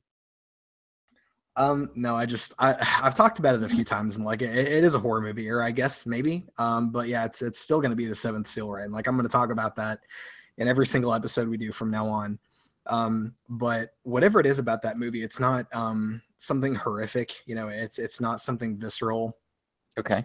but something about the symbolic value there. And there are a few scenes where they're talking about Antonius Block, the knight in that movie. And while he's playing chess with death, and like sort of like the conversations they have and what other people have to say about that. And for some reason, whatever it is, and like I have a hard time figuring out exactly what it is, but when I watch that, it just fucking destroys me. Like I break down in tears and cry whenever I watch this movie. And it's the only movie that has ever done that. Only piece of art, only songs have done that. Something about that movie just gets inside me and just destroys me. But like a funny thing, actually, just since we brought it up now, Antonius Block, kind of like the main protagonist of this movie, Max von Sydow, Father Merrin, same guy that plays in this movie. So yeah, kind of funny. He's such a great fucking actor. Anybody who can resurrect Judge Dredd from the dead is a miracle, man, in my opinion. Like, Judge Dredd would have sucked without him as the Chief Justice. It would have fallen completely flat. And when he showed up in Game of Thrones, I was like, yes, he's here. This show is fucking official now. But it's what is the name of this film you're talking about? Antonius Block? The Seventh Seal, right? So we're doing it in 2 weeks, actually. It's on our list to do for the podcast. I've never seen it, Ben, I'm really excited now. I've never seen it either. Yeah, it's 1957, Ingmar Bergman, black and white. I don't think there's an English translation, so you're gonna have to read subtitles. Oh, I love movies with subtitles. Yeah. I'm a Kurosawa fan, so yeah. It's in my list of 1001 movies, so thank you. You're helping me get two birds with one stone again. I appreciate it when you guys do that. Yes. So I'll break mine into two clips. So for me, I've never had a visceral reaction to the point of like The Exorcist, people leaving the theater and vomiting and shit. But I was nauseated in Raw this last year when I saw Raw. I didn't get really sick. I didn't get I left and I was like, something ain't right. Like, that takes a lot of work, man, to make me even just go, like I don't feel good. I didn't throw up or anything. I just kind of left like, that was nasty. The psychological analog to that is, and this may sound crazy to you guys, but is probably the least expected scene you could think of in Event Horizon, where and actually the audio digital playback. So not that one. That's the obvious one, and that one's fucking terrifying. Absolutely terrifying. Absolutely fucking terrifying. Yeah, and everybody else in the panel's like, ha ha ha, whatever. Yeah. That was stupid. You and I though share a connection on Event Horizon. No. Oh, every time I get to that scene, nope. Yeah. Nope. Yeah, and because it's so, you know why? And I'm doing a video on this right now. Actually, I'm in the midst of editing it. Where I talk about that scene. It's so left field. It's out of nowhere, and you don't expect it, dude. I was in the theater, and I actually remember during that scene, I watched people curl up like into a fetal position next to me when that scene came on, because they were just like, "Oh my God, did that hit me out of nowhere?" I think that was part of the shock of that. And it's just fucking brutal. I made a video on this saying it was like Pinhead and the Cenobites popped some mollies and had some fun in space. You know, it's fucking crazy. But the scene I'm talking about is actually where Sam Neill's character, being possessed by the Event Horizon, places a bomb in the locker of one of the characters. And I think it's the doctor, who is looking for the bomb. He's like, I'm going to go find this motherfucker. And he knows he's put something somewhere. And he opens the locker. And the look on his face. In all of cinema history, man, if you could sum up my fear of maybe death or I don't know, just death, non-existence, just if there's any scene that encapsulates you're going to die right now, and here's what that means, it's that look on his face. And it's like, I don't know, 2 seconds. It's just the perfect scene. That scarred me for life, man. Scarred me for life. I think the one that, and Event Horizon did that for me too. We talked about this during the podcast and before it, but I think it's on my list. Is Blindness on my list? I don't know if Blindness is on my list, but there's a moment in Blind. Have you seen it? I have not. There's a virus that infects the world and turns them blind. It affects everyone differently and blinds everyone.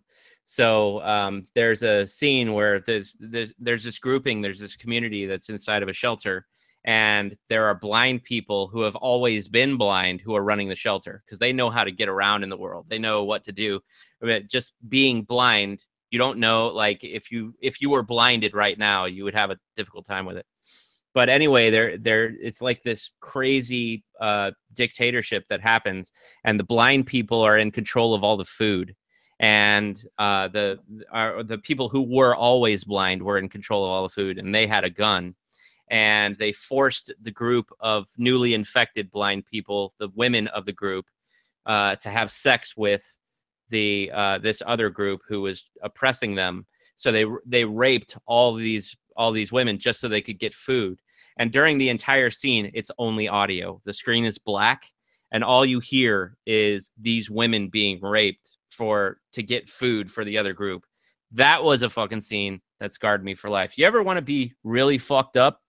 Watch Blindness. You'll know what scene I'm talking about. That actually made me really uncomfortable just hearing that. Like that sounds awful. I made a cringe face. I was like, I even saw, like, I was like reacting, and then I saw my reaction. I was like, oh, I'm being affected just by the description of that. I'll if you want me to, Josh, I'll add that to your list. I need to see which ones you added. It's a horror film. It's suspense, but sure. that was only the truly horrifying moment for me. Like it was a really difficult time in that movie for me. Before then, I kind of could have taken or left the film. Yeah.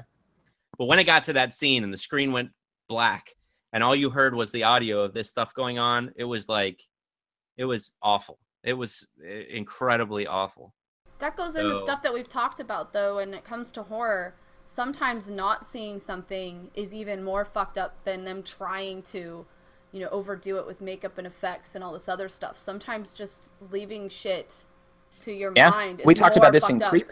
Remember we talked about this in Creep? The scene where Patrick Bryce, the camera's off and he's talking to Mark Duplass, and Mark Duplass says, look, I don't want you to record this, and he records it anyway, but he's got the camera down here and it's only audio. And he's talking about how he raped his wife, right? That scene where he says, I know she liked animal porn, and so I put a mask on, broke in at night and raped her, and the next morning we didn't talk about it. Like we just pretended nothing happened. It's just the fact that was audio was one of the things we discussed. Is the most creepy one of the most creepy parts of that movie. It's interesting. Yeah, our minds can kind of fill in the blanks, and maybe they fill in the blanks a lot with a lot more detail than what a film could. I think that this goes to the images that we create in our minds while we're reading, and we're looking at somebody's interpretation of literature or looking at their interpretation of a screenplay, but when we're reading, when we're seeing it, we're imagining these things go on in our brains, and we know that a situation's terrifying, or we know that a situation is beautiful, or we know that a situation calls for a certain decor, or whatever the situation is that the author paints for us, we still interpret that in our own way. That's why that is the meaning of true art. And I've talked about this before, not only in film, but in music, in visual art, in whatever art you decide that you think is art, or whatever your definition is. Everybody sees something that they can pick out that's meaningful to them. And during those scenes, or reading a scene in a book, I'm going to imagine it in totally different than somebody else does, or I'm going to imagine it the same as somebody else does. But the point is that that's what good art does. It evokes those images, and it starts the gears turning in our minds of creativity, and it uses our imagination in order to tell this story for them. They're painting a thing, but we're really creating it in our mind. So I love this. I love those scenes where it's really dark and I can't see much, and I'm having to fill in all of the blanks. I like that, and I think that gets to the true nature of art. When a scene can do that for you, and you have to imagine all of these things in your mind, it's much more horrifying than if you're seeing this on film or on screen. And on the opposite spectrum, we have the opening part to The Exorcist here, where it was all visual and no dialogue. And it was so powerful on that front, too. All the visuals told the story. We don't need to know about Pazuzu. No, you see the dogs fighting with each other. And that's all you need. And it shits back to the idol. And and it just tells a fantastic story through pictures. Or what was that line in V for Vendetta? Actors use lies to tell the truth. I think that gets to the heart of what we're talking about too. And that's such the amazing thing when we're going through all these films, especially with horror film. It's trying to get reactions out of you. Honestly, it is trying to get into you, and there's all these different ways to do that. You know, whether it's with visuals, whether it's with sounds, whether it's with both.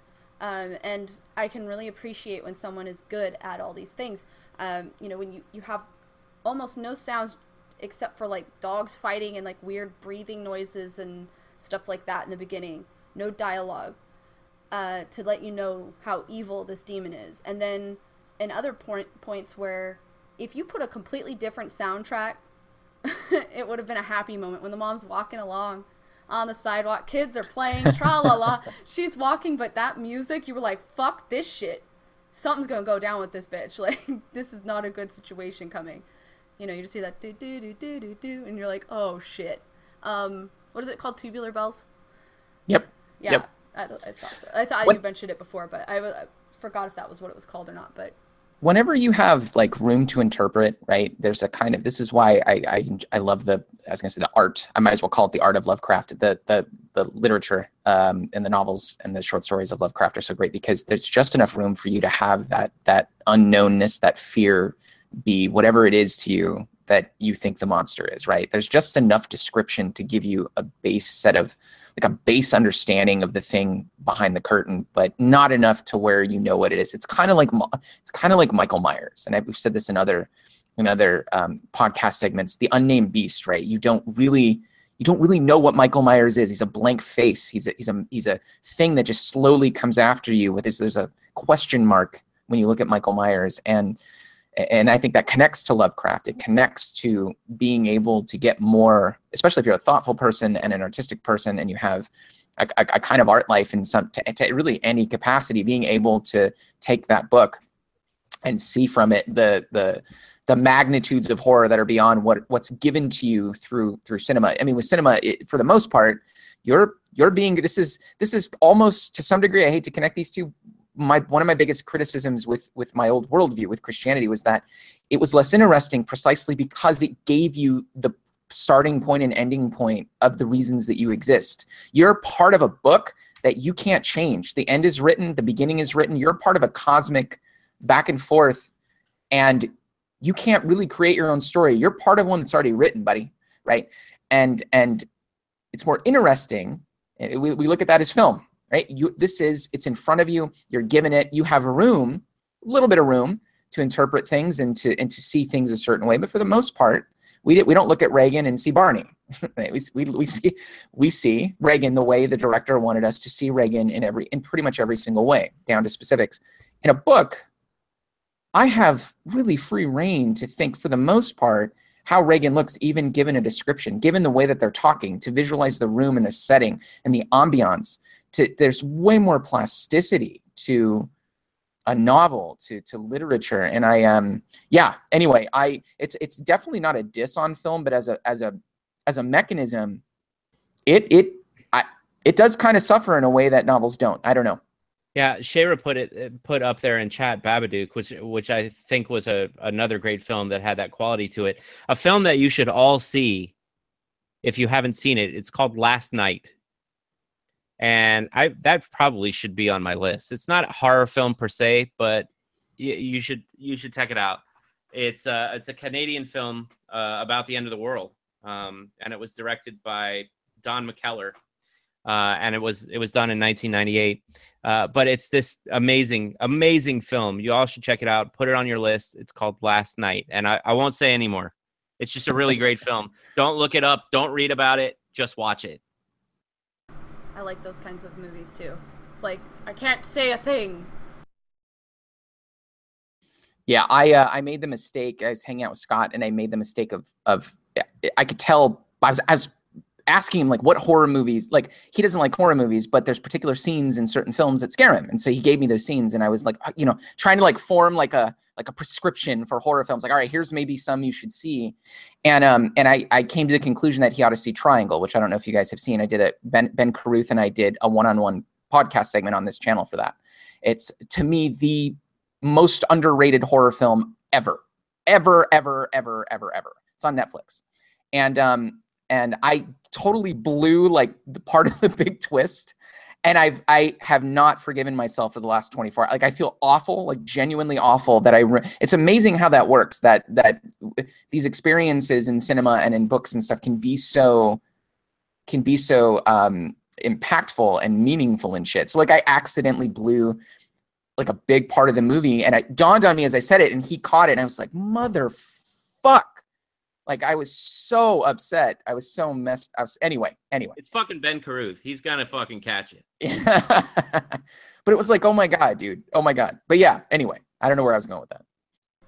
No, I mean, I think the important thing is when you watch a film that has this kind of impact on you, like The Exorcist did for me, it actually becomes a little bit of a part of you. And I find myself with movies and TV shows like that I'll just like throw out a joke or something about it, and it's almost like a test. Like, are you worthy of being a friend of mine? I'm going to throw out a test, like show my reference and see if they react, you know? But at other times, it's just so, it's such a part of you forget that other people might not know the reference. And you're just like, I just feel like everyone should have seen that by now. What's wrong with you? That happens to me so much because I'm such a gigantic Harry Potter nerd that I'll say things that are so obscure about Harry Potter that have been impactful to me, and even people who have watched the films are like, "What the fuck are you talking about?" And they'd be like, "Yeah, not so much." I actually have a photo of Josh doing this. No joke. In DC when we were at an Irish pub.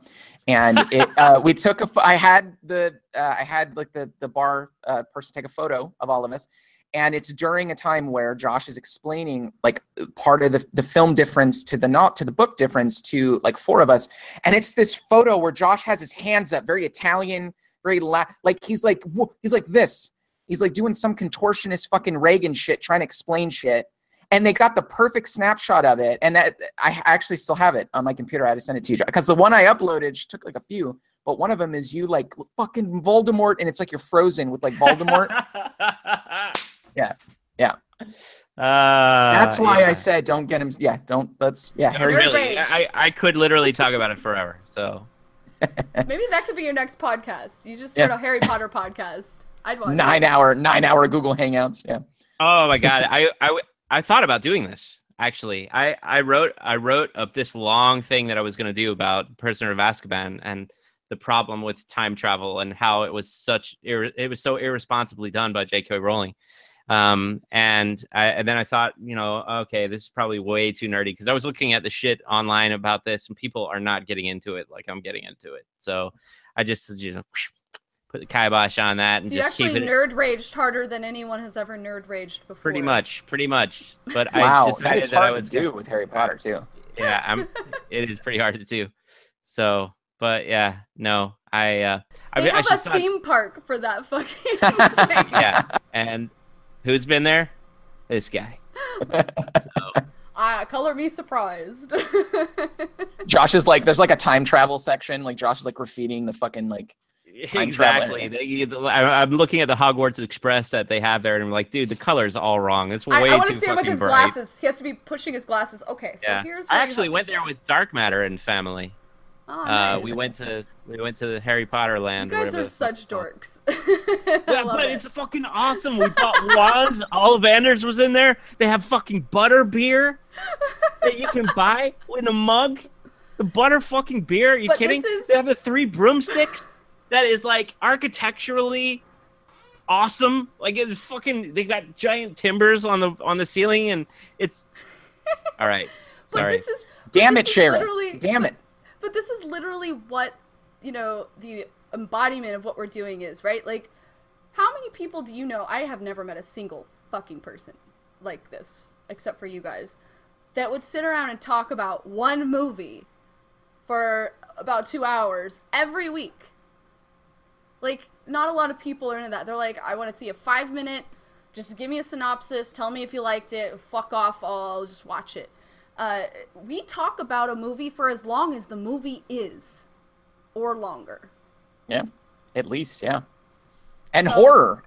That's the thing. Horror is the genre. So that's Right. like literally what we are. We are big nerds. Like, the goal is to attain a level of horror nerdosity that is akin to Josh's level for Harry Potter. That is, I have a light at the end of the tunnel that I got to hit now. that is a lofty goal. Yeah, years. It's going to take years. So do we have anything else we want to add about The Exorcist before we attempt to even do anything like a score or a rating for this? Like, I feel dirty even trying to score. I feel like The Exorcist should score me. Let's get meta for a minute. Right? Do you guys have anything else you want to add? I would. Okay. So one of the things I found out about the set of when they were exorcising the demons, You see Jim Carrey every time you say yeah, that? exorcise the demons. demons. This Yeah. house is clear. I love Ace Ventura, and that is a sick, sad thing I should not have admitted. No, I fucking love it too. It's one of my favorite I know it by comedy heart. films. I can quote it word for word when I watch it. That's how sad I am. But That's not sad. Hello, Mr. Shikadance. Oh, I didn't see you there. Oh no, what did he say? Hello, Satan. hello, Satan. Ventura. Yes, Satan. Oh, Mr. Shikadance. Maybe didn't he see you needed there. to. Maybe that's the demon he should have exorcised the whole time, right? There you go. He's. Oh my God, Mr. Shikadance is fucking Reagan in the future. Oh, Jesus. I am the devil. That's fantastic. No, but some of the shit that this director did to the people on set is fucked up. But the main thing that I found super awesome, remember we were talking about Let the Right One In, and how we were talking about that fake ass powdery bullshit dusty looking snow shit and the fake ass snow on the dust. Oh my God, don't even get me started. The director was so obsessed with things looking real with The Exorcist that he put a bunch of air conditioners in that room. It was literally a refrigerator. It was like negative 30 degrees, negative 40 degrees, so that it would get the real poofs of air. That's how obsessive That is and so wild, fucking isn't it? nuts this guy is. Like, That's awesome, though. I would have totally fucking done that. Okay, we're making a room. It's got to be super fucking cold in here. We got to be able to see the breath on film. All right. I want industrial sized refrigerators pumping air into this motherfucker until it is below freezing. I remember seeing a certain shot of Marin, and he's got like ice all over his face. That's literally what happened to the actors. The moisture from their face turned into icicles, and it snowed in this room at one point in time. Yeah, fucked up the equipment too. Fucked up the equipment. They had to reshoot shit because of it, which is crazy to think. It's awesome. His dedication's so great, and it's things like that. It's why I realize I'm so fucking spoiled, right? I watch these excellent films, and then I try to watch like a basic film, and I'm like, look at this CGI bullshit. That doesn't look like fire. That doesn't look like snow. Fuck this shit. Like, the elements are supposed to like get you all fearful and fucked up. Snow is scary. Fire. It's interesting. It's interesting to take those things as elements that make a film not just better or worse, but actually scarier. Because there's a quality there, right, that brings out or underscores some of the other elements that are fear-inducing in the movie. And a perfect example is the breath coming out of the priest's mouth. I got cold as fuck when I was watching that in my bed. You ever get like you put your new sheets on and they're already really cold? And I was kind of just like getting sick when I started to watch. Like I just got over like a 24-hour thing, so I had the chills. And I was watching that scene, and I pulled the covers up like this, and I for like a minute was like, look, I've shriveled before, but I'm gonna tell you, at one point I had to ask if I was a dude. I like legitimately was so cold. I was like, I can't sit like this the rest of the film. And I think a lot of it was. Yeah. Did you do the falsetto thing? Oh yeah, well, that just comes naturally. I could have, I could be. Let's just not go there. I can do the falsetto. But yeah. Anyway, that took a turn. That's Pizzazzu. But it's interesting to think, like, because we said the same thing in the Event Horizon podcast, that it was the last great practical effects horror film. It was the last great practical effects horror film, and there are really good parts of that in Event Horizon, and really bad parts of that in Event Horizon. But some of the good parts are ones that the film wouldn't be the same without it. And I think The Exorcist, the exact same thing. But like the thing is, this director was so dedicated to his art form. People died. People were severely injured. People were permanently injured in the making of this film. Like that's how obsessive he was. And at the end, when you have this bloody, wonderful hero dying, and he's like grasping to his friend to get prayed over his last rites and all that. The way they got a good view, a reaction from the friend, is the director slapped him and then started filming. He did it to a couple of people, but that was and this is an actual fucking priest. He's like, pow! All right, go.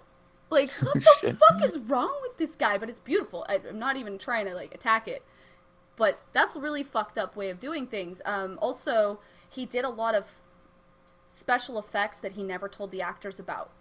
What about the pea soup that got squirted? The pea soup wasn't supposed to hit his face. Karis in his face, and it got all in his Yeah. mouth. Oh, no shit. Oh, that's great. Yeah. That's a real reaction from the actor. And I bet you the director was like, all right, so we told him that it's going to hit him in the chest. I want you to squirt this shit right in his mouth. See what he does. Oh, that so happened. That's amazing. And that's why he was so fucked up over it. He was like angry that it got in his face and in his mouth. He was like, fuck. Yeah, he actually is getting grossed out and pissed. But the thing is funny is there were people beforehand that tasted different kinds of split pea soup and looked at the consistency of different kinds of split pea soup. Campbell's was out. It didn't work for texture. It didn't work for flavor. They went with Anderson's split pea soup. It was perfect consistency and the perfect flavor. Apparently there's some like kind of oatmeal or something in it that made it perfect for them. So that's what went right into his mouth was some Anderson split pea soup right in his face. And he's like, he jerks, he like kind of snaps and then grossed out, and it's like, you're not supposed to get me in the face, asshole. Yeah. Real reaction. And they said it done in one take. The director's like, okay, done. Let's go and do this next thing. Like, asshole. When you think about it, that's so fucked I'd be up when you think sniggering about it. like all night after that. I feel like, God, that was great. Yeah, like That's there's so like great. William Fucking Friedkin's like secretly breaks into fantastic. the office and like looks at it like every few hours. Like, Look what I- like, no, dude, look, rewind. This is what we shot today. We told him we were gonna hit him in the chest with it. We totally fucked with him. I don't know if he's more of a prankster and gets the giggles or if he is just perfectionist. He's like, He's got to be a perfectionist. Real. Well, I mean, he directed the French Connection, which is another really fucking good film. Really, really One of fucking my good film. favorites. Oh my god. Yeah, just a great movie. And I think a good director does do that. I don't know about physically striking the actors, but he went a long way for his art, which is commendable, in my opinion. An interesting we benefit from it. An interesting thing I found out about the author of The Exorcist. He was a fucking comedian. The whole time he's only written comedies. He's only done stand-up. He's only done comedy. And all of a sudden he's like, you know what? I'm going to hoard myself away in a cabin in Encino and just write at night. And That's do a so much scary better movie. though. Like that's such a cool story. That's someone who doesn't.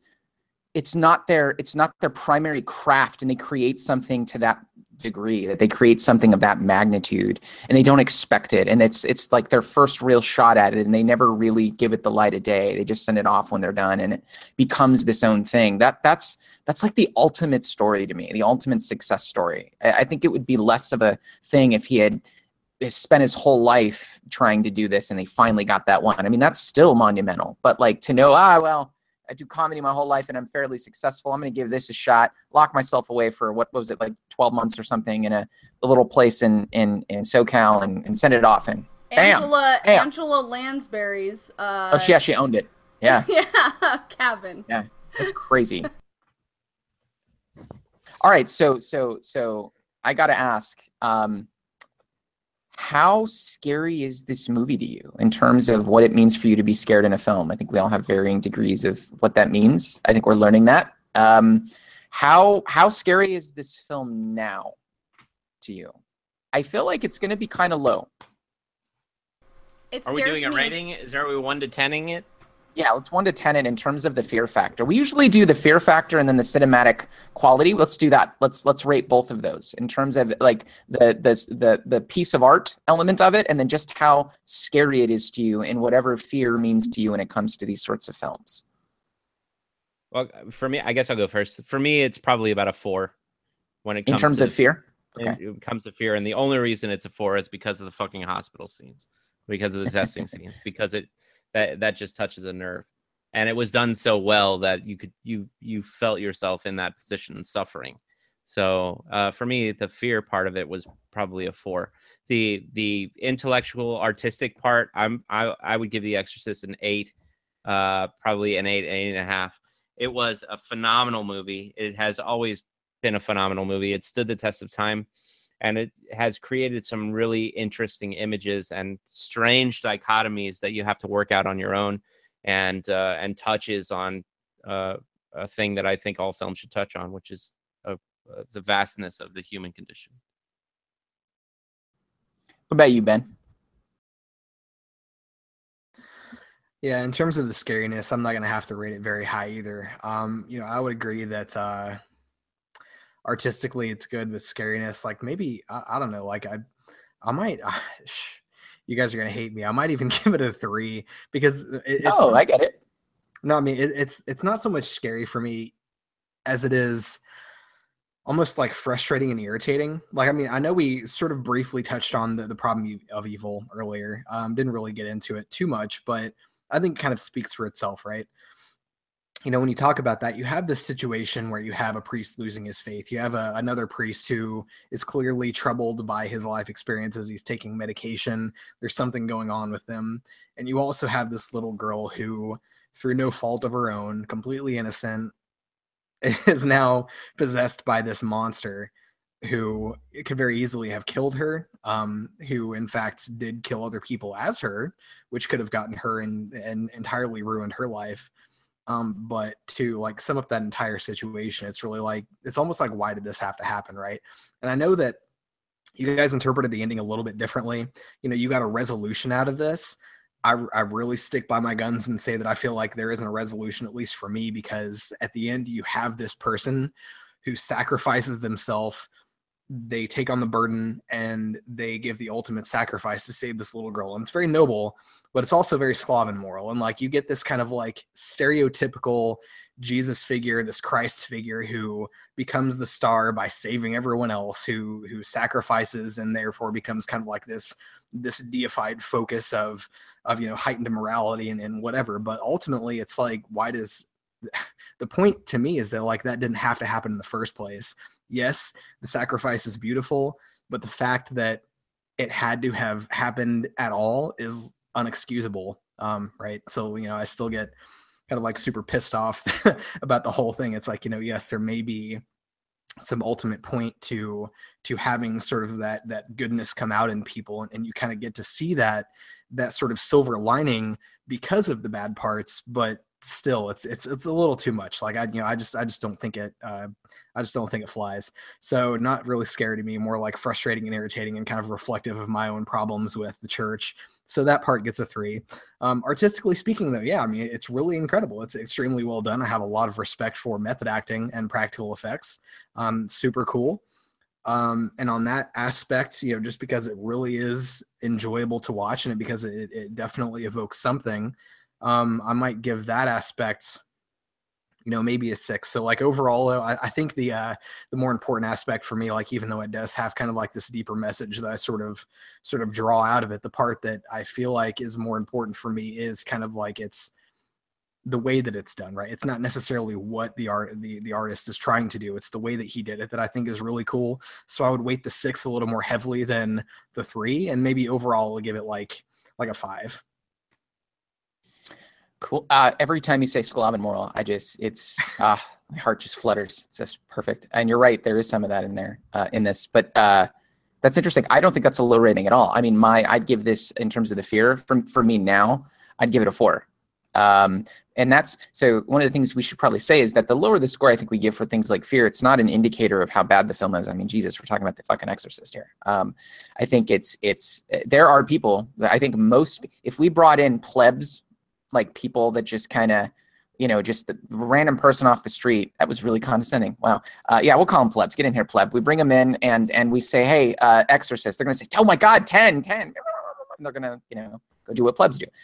Most people would say that this is like a 9 or a 10, I think, in terms of the fear. I really would give it a 4. But I think that's because I no longer, and I used to think those things existed. So you think that would still, maybe my score would be somewhere in like the 6s or 7s or something, but no, it just didn't do that for me. Even the hospital scenes, they were a little visceral, but that's not fear to me. This is what we kind of went through last week with Antonio's film. Fear, when I scored the Wicker Man a little low in terms of the fear element, because fear for me is I need that unknownness, and demons are known things.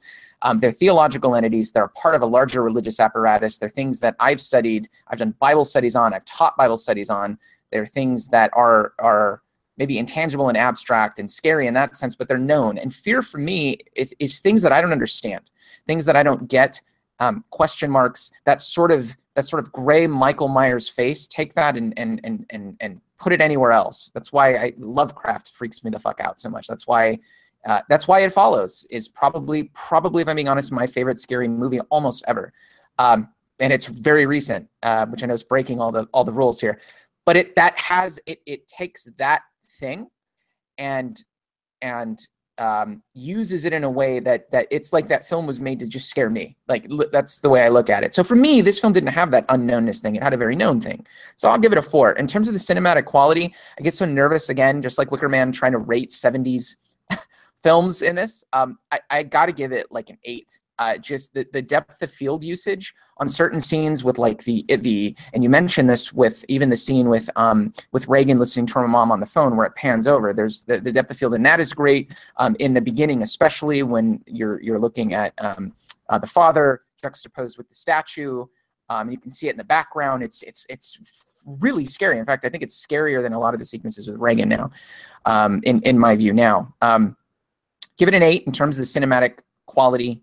And I would give it probably a 4 in terms of the fear, which is interesting because we're such assholes in this podcast that we have literally rated The Exorcist as the least scariest film so far that we have reviewed. I love that. If there is a hell, we are all going there. Amazing. What about you, Shayra? This was your film. So I'm really curious. I know why you picked it. It's cool to have kind of the past that you've had with it. I'm really curious what you would rate it in terms of the fear element, along with the cinematic quality of it. So when I first watched it, it scared the ever-loving fucking shit out of me. Like, I damn near pissed myself. But that had a lot to do with my religious background and the blasphemy and the curse words and, all that shit. It really fucked me up. Having watched it again, obviously, it doesn't really impact me as much in my current state of mind. But it does scare the shit out of me for other reasons. For instance, the idea that could lose control of a situation when it comes to my daughter. That she could be taken over by something or someone, and that there's nothing that I could do to help her. And she's continuing to hurt me and being a toxic person in my life, and how do I deal with that? That is a very real fear that parents have, like especially parents of teenagers have, all the time. It's especially like at that age of 14. This is when this happens. So I'm like, when is it happening? So it kind of impacted me a little bit more on that level. I never really thought about it then, but I definitely think about it now. But the other thing that scares the shit out of me with this movie is how much it has impacted religious people and their toxic bullshit ways of thinking about the external things in life that are not there. And I remember talking with Proportional Response. I don't know if you guys remember him back in YouTube days. I remember talking to him about a lot of the viewpoints he had about demons and religious iconography and how it gave him panic attacks, nightmares. It was debilitating. Those beliefs were debilitating for him. It absolutely destroyed him. Getting out of that viewpoint actually saved him because he couldn't function with that viewpoint. So when I watch films like this and I feel like it could possibly negatively impact people, that scares the shit out of me. So the things that scare the shit out of me with the movie now aren't really necessarily the elements in the movie, so I can't give it a rating for that, but I was watching it and I was uncomfortable. Oh, and with his mother. Oh my god, I turned to Kylie and I was like, if you're ever in the point where you need to put me in a crazy house because I need to get help and you can't afford it, just put a pillow over me, smother me, kill me. Do not let me die that way. And of course that was the thing that made him feel guilty. But you know, when Kylie's seeing this house, this like room with all these crazy people like hanging and pulling on him and stuff, and she has this tear coming down her eye and she's like, why did you do this to me? I'm just like, fuck this shit. It fucked me up. So there's like generational fears for you in this all over the place, from the mom to the daughter. That's really interesting. Yeah. That was real too, wasn't it? They went to an actual asylum and they filmed actual patients in the asylum. Yes, and that's why you can tell. Like, you can watch it and you're just like, fuck this shit, I'm out. You just bye. Like, you want to get the fuck out of that situation. There were things that really fucked with me on a different level. Not in like the, ooh, scared me. But just kind of, I can't deal with it. So I have a hard time rating the fear factor because I don't get reactions from a lot of scary, like I didn't get reactions really from It Follows. Yeah. You know, it was more like, ooh, he's gonna get you, you know, but this one I was like, oh no, fuck that squirt and blood shit. No. What is that thing? No, like the whole time I'm just like, nope. I literally need to take that little segment of "ooh, it just scares you" and put that on my "It Follows" analysis. That's the whole film right there. That is. Yeah, pretty much. That's pretty much it. That's about as interesting as that film is. But like, I mean, it's fun, but it's like, it's gonna get you. It's walking slowly towards you. It's gonna get you. Like, that's the movie, right? So, but this movie, I was just like, oh my god. What is the future with my child going to be? What is the future with me in my old age with my child going to be? You know, what is my future going to be with this? So it impacted me in a way I did not think it would this time around. Rate the fear. Rate the fear. I feel like it's going to say too much about me. Noah's going to fucking be like, I'm judging. Rate it. I would love for all of us to have rated it 3, 4, 5 or 6, and then it's not gonna happen. And hear you say like 10. I want to hear it. I want to hear some high number. I got kind of scared, so I'm gonna give it a 7, and that's so lame. It scared the shit It's out not of me. lame. It's a subjective thing. People are fearful of different things. So I mean, I do not want to die in a place like that, and I literally did turn to my daughter and I was like, just smother me with a pillow. Just fucking get it done.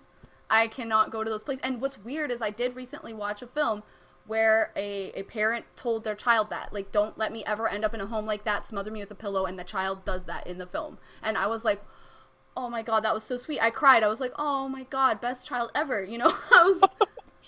Which I don't want to be suffocated. Fuck that. I have a special gun just for this occasion. You take it out of the box, put a pillow over my head while I can still breathe. It's got like it's got like a Slytherin logo on it. Like, it's all like decked out. It probably does. Don't like, judge me. But this is like the euthanasia stuff, you know. I really hope this stuff is not a problem for our generation. I hope we all figure it out and our states legalize this shit, because this is a fucking fear of mine, to just die a slow, horrendous, painful, fucked up, in some weird white room with a bunch of crazy people death. I don't want it.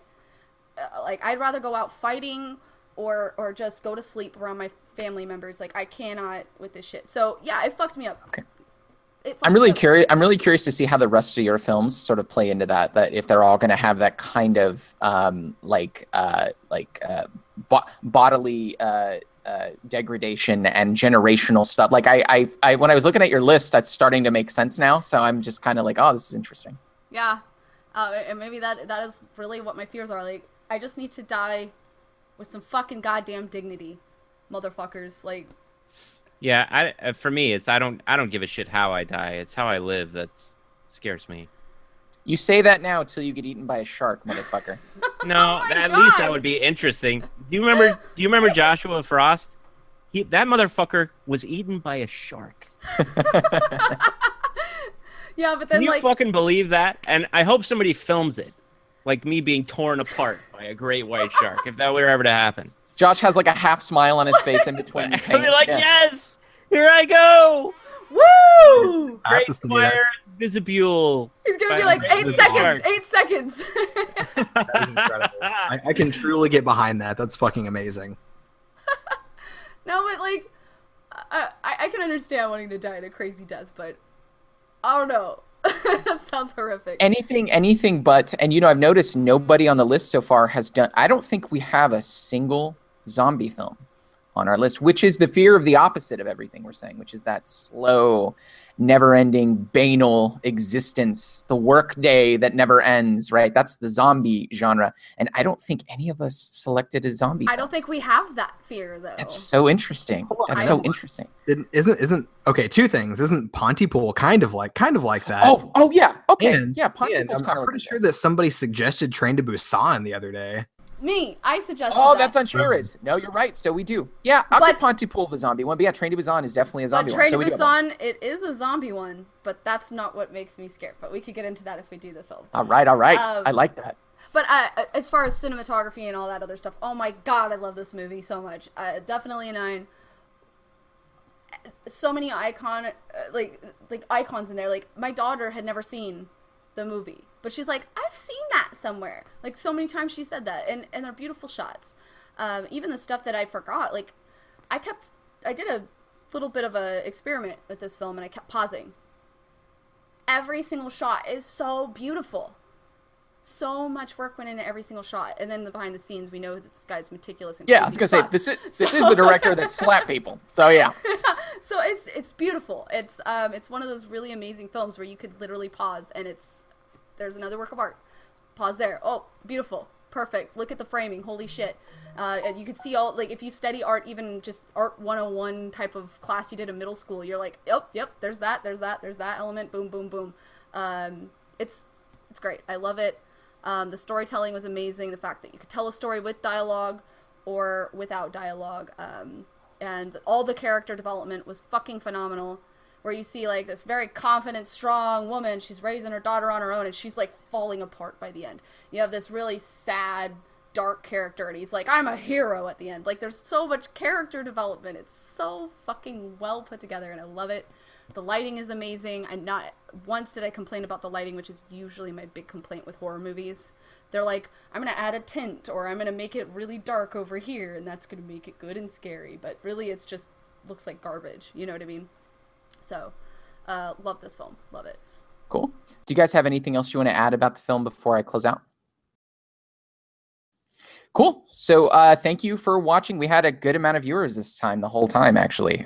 They stayed pretty much with us the whole time. Usually people jump in and out, but everyone kind of stayed this time, and we had a couple questions. So if you like the show tonight, be sure to check out our episode next Sunday night. We are doing, we're keeping everything in the 70s, it seems. We're doing Invasion of the Body Snatchers, 1978, which is a really, really awesome movie. And I think it's Antonio's, but I think we're doing that. And then we're moving on to, I think we're going to go, we've been saying the Seventh Seal a little too much to not have that be one of the next ones. I kind of want to skip a couple and do the Seventh Seal next. So we'll probably do next week, Invasion of the Body Snatchers, and then the week after that, the Seventh Seal. So check us out on Facebook, Instagram, and Twitter. We post stuff there usually. It's usually me posting my face because I like to see myself. It's the thing that I have.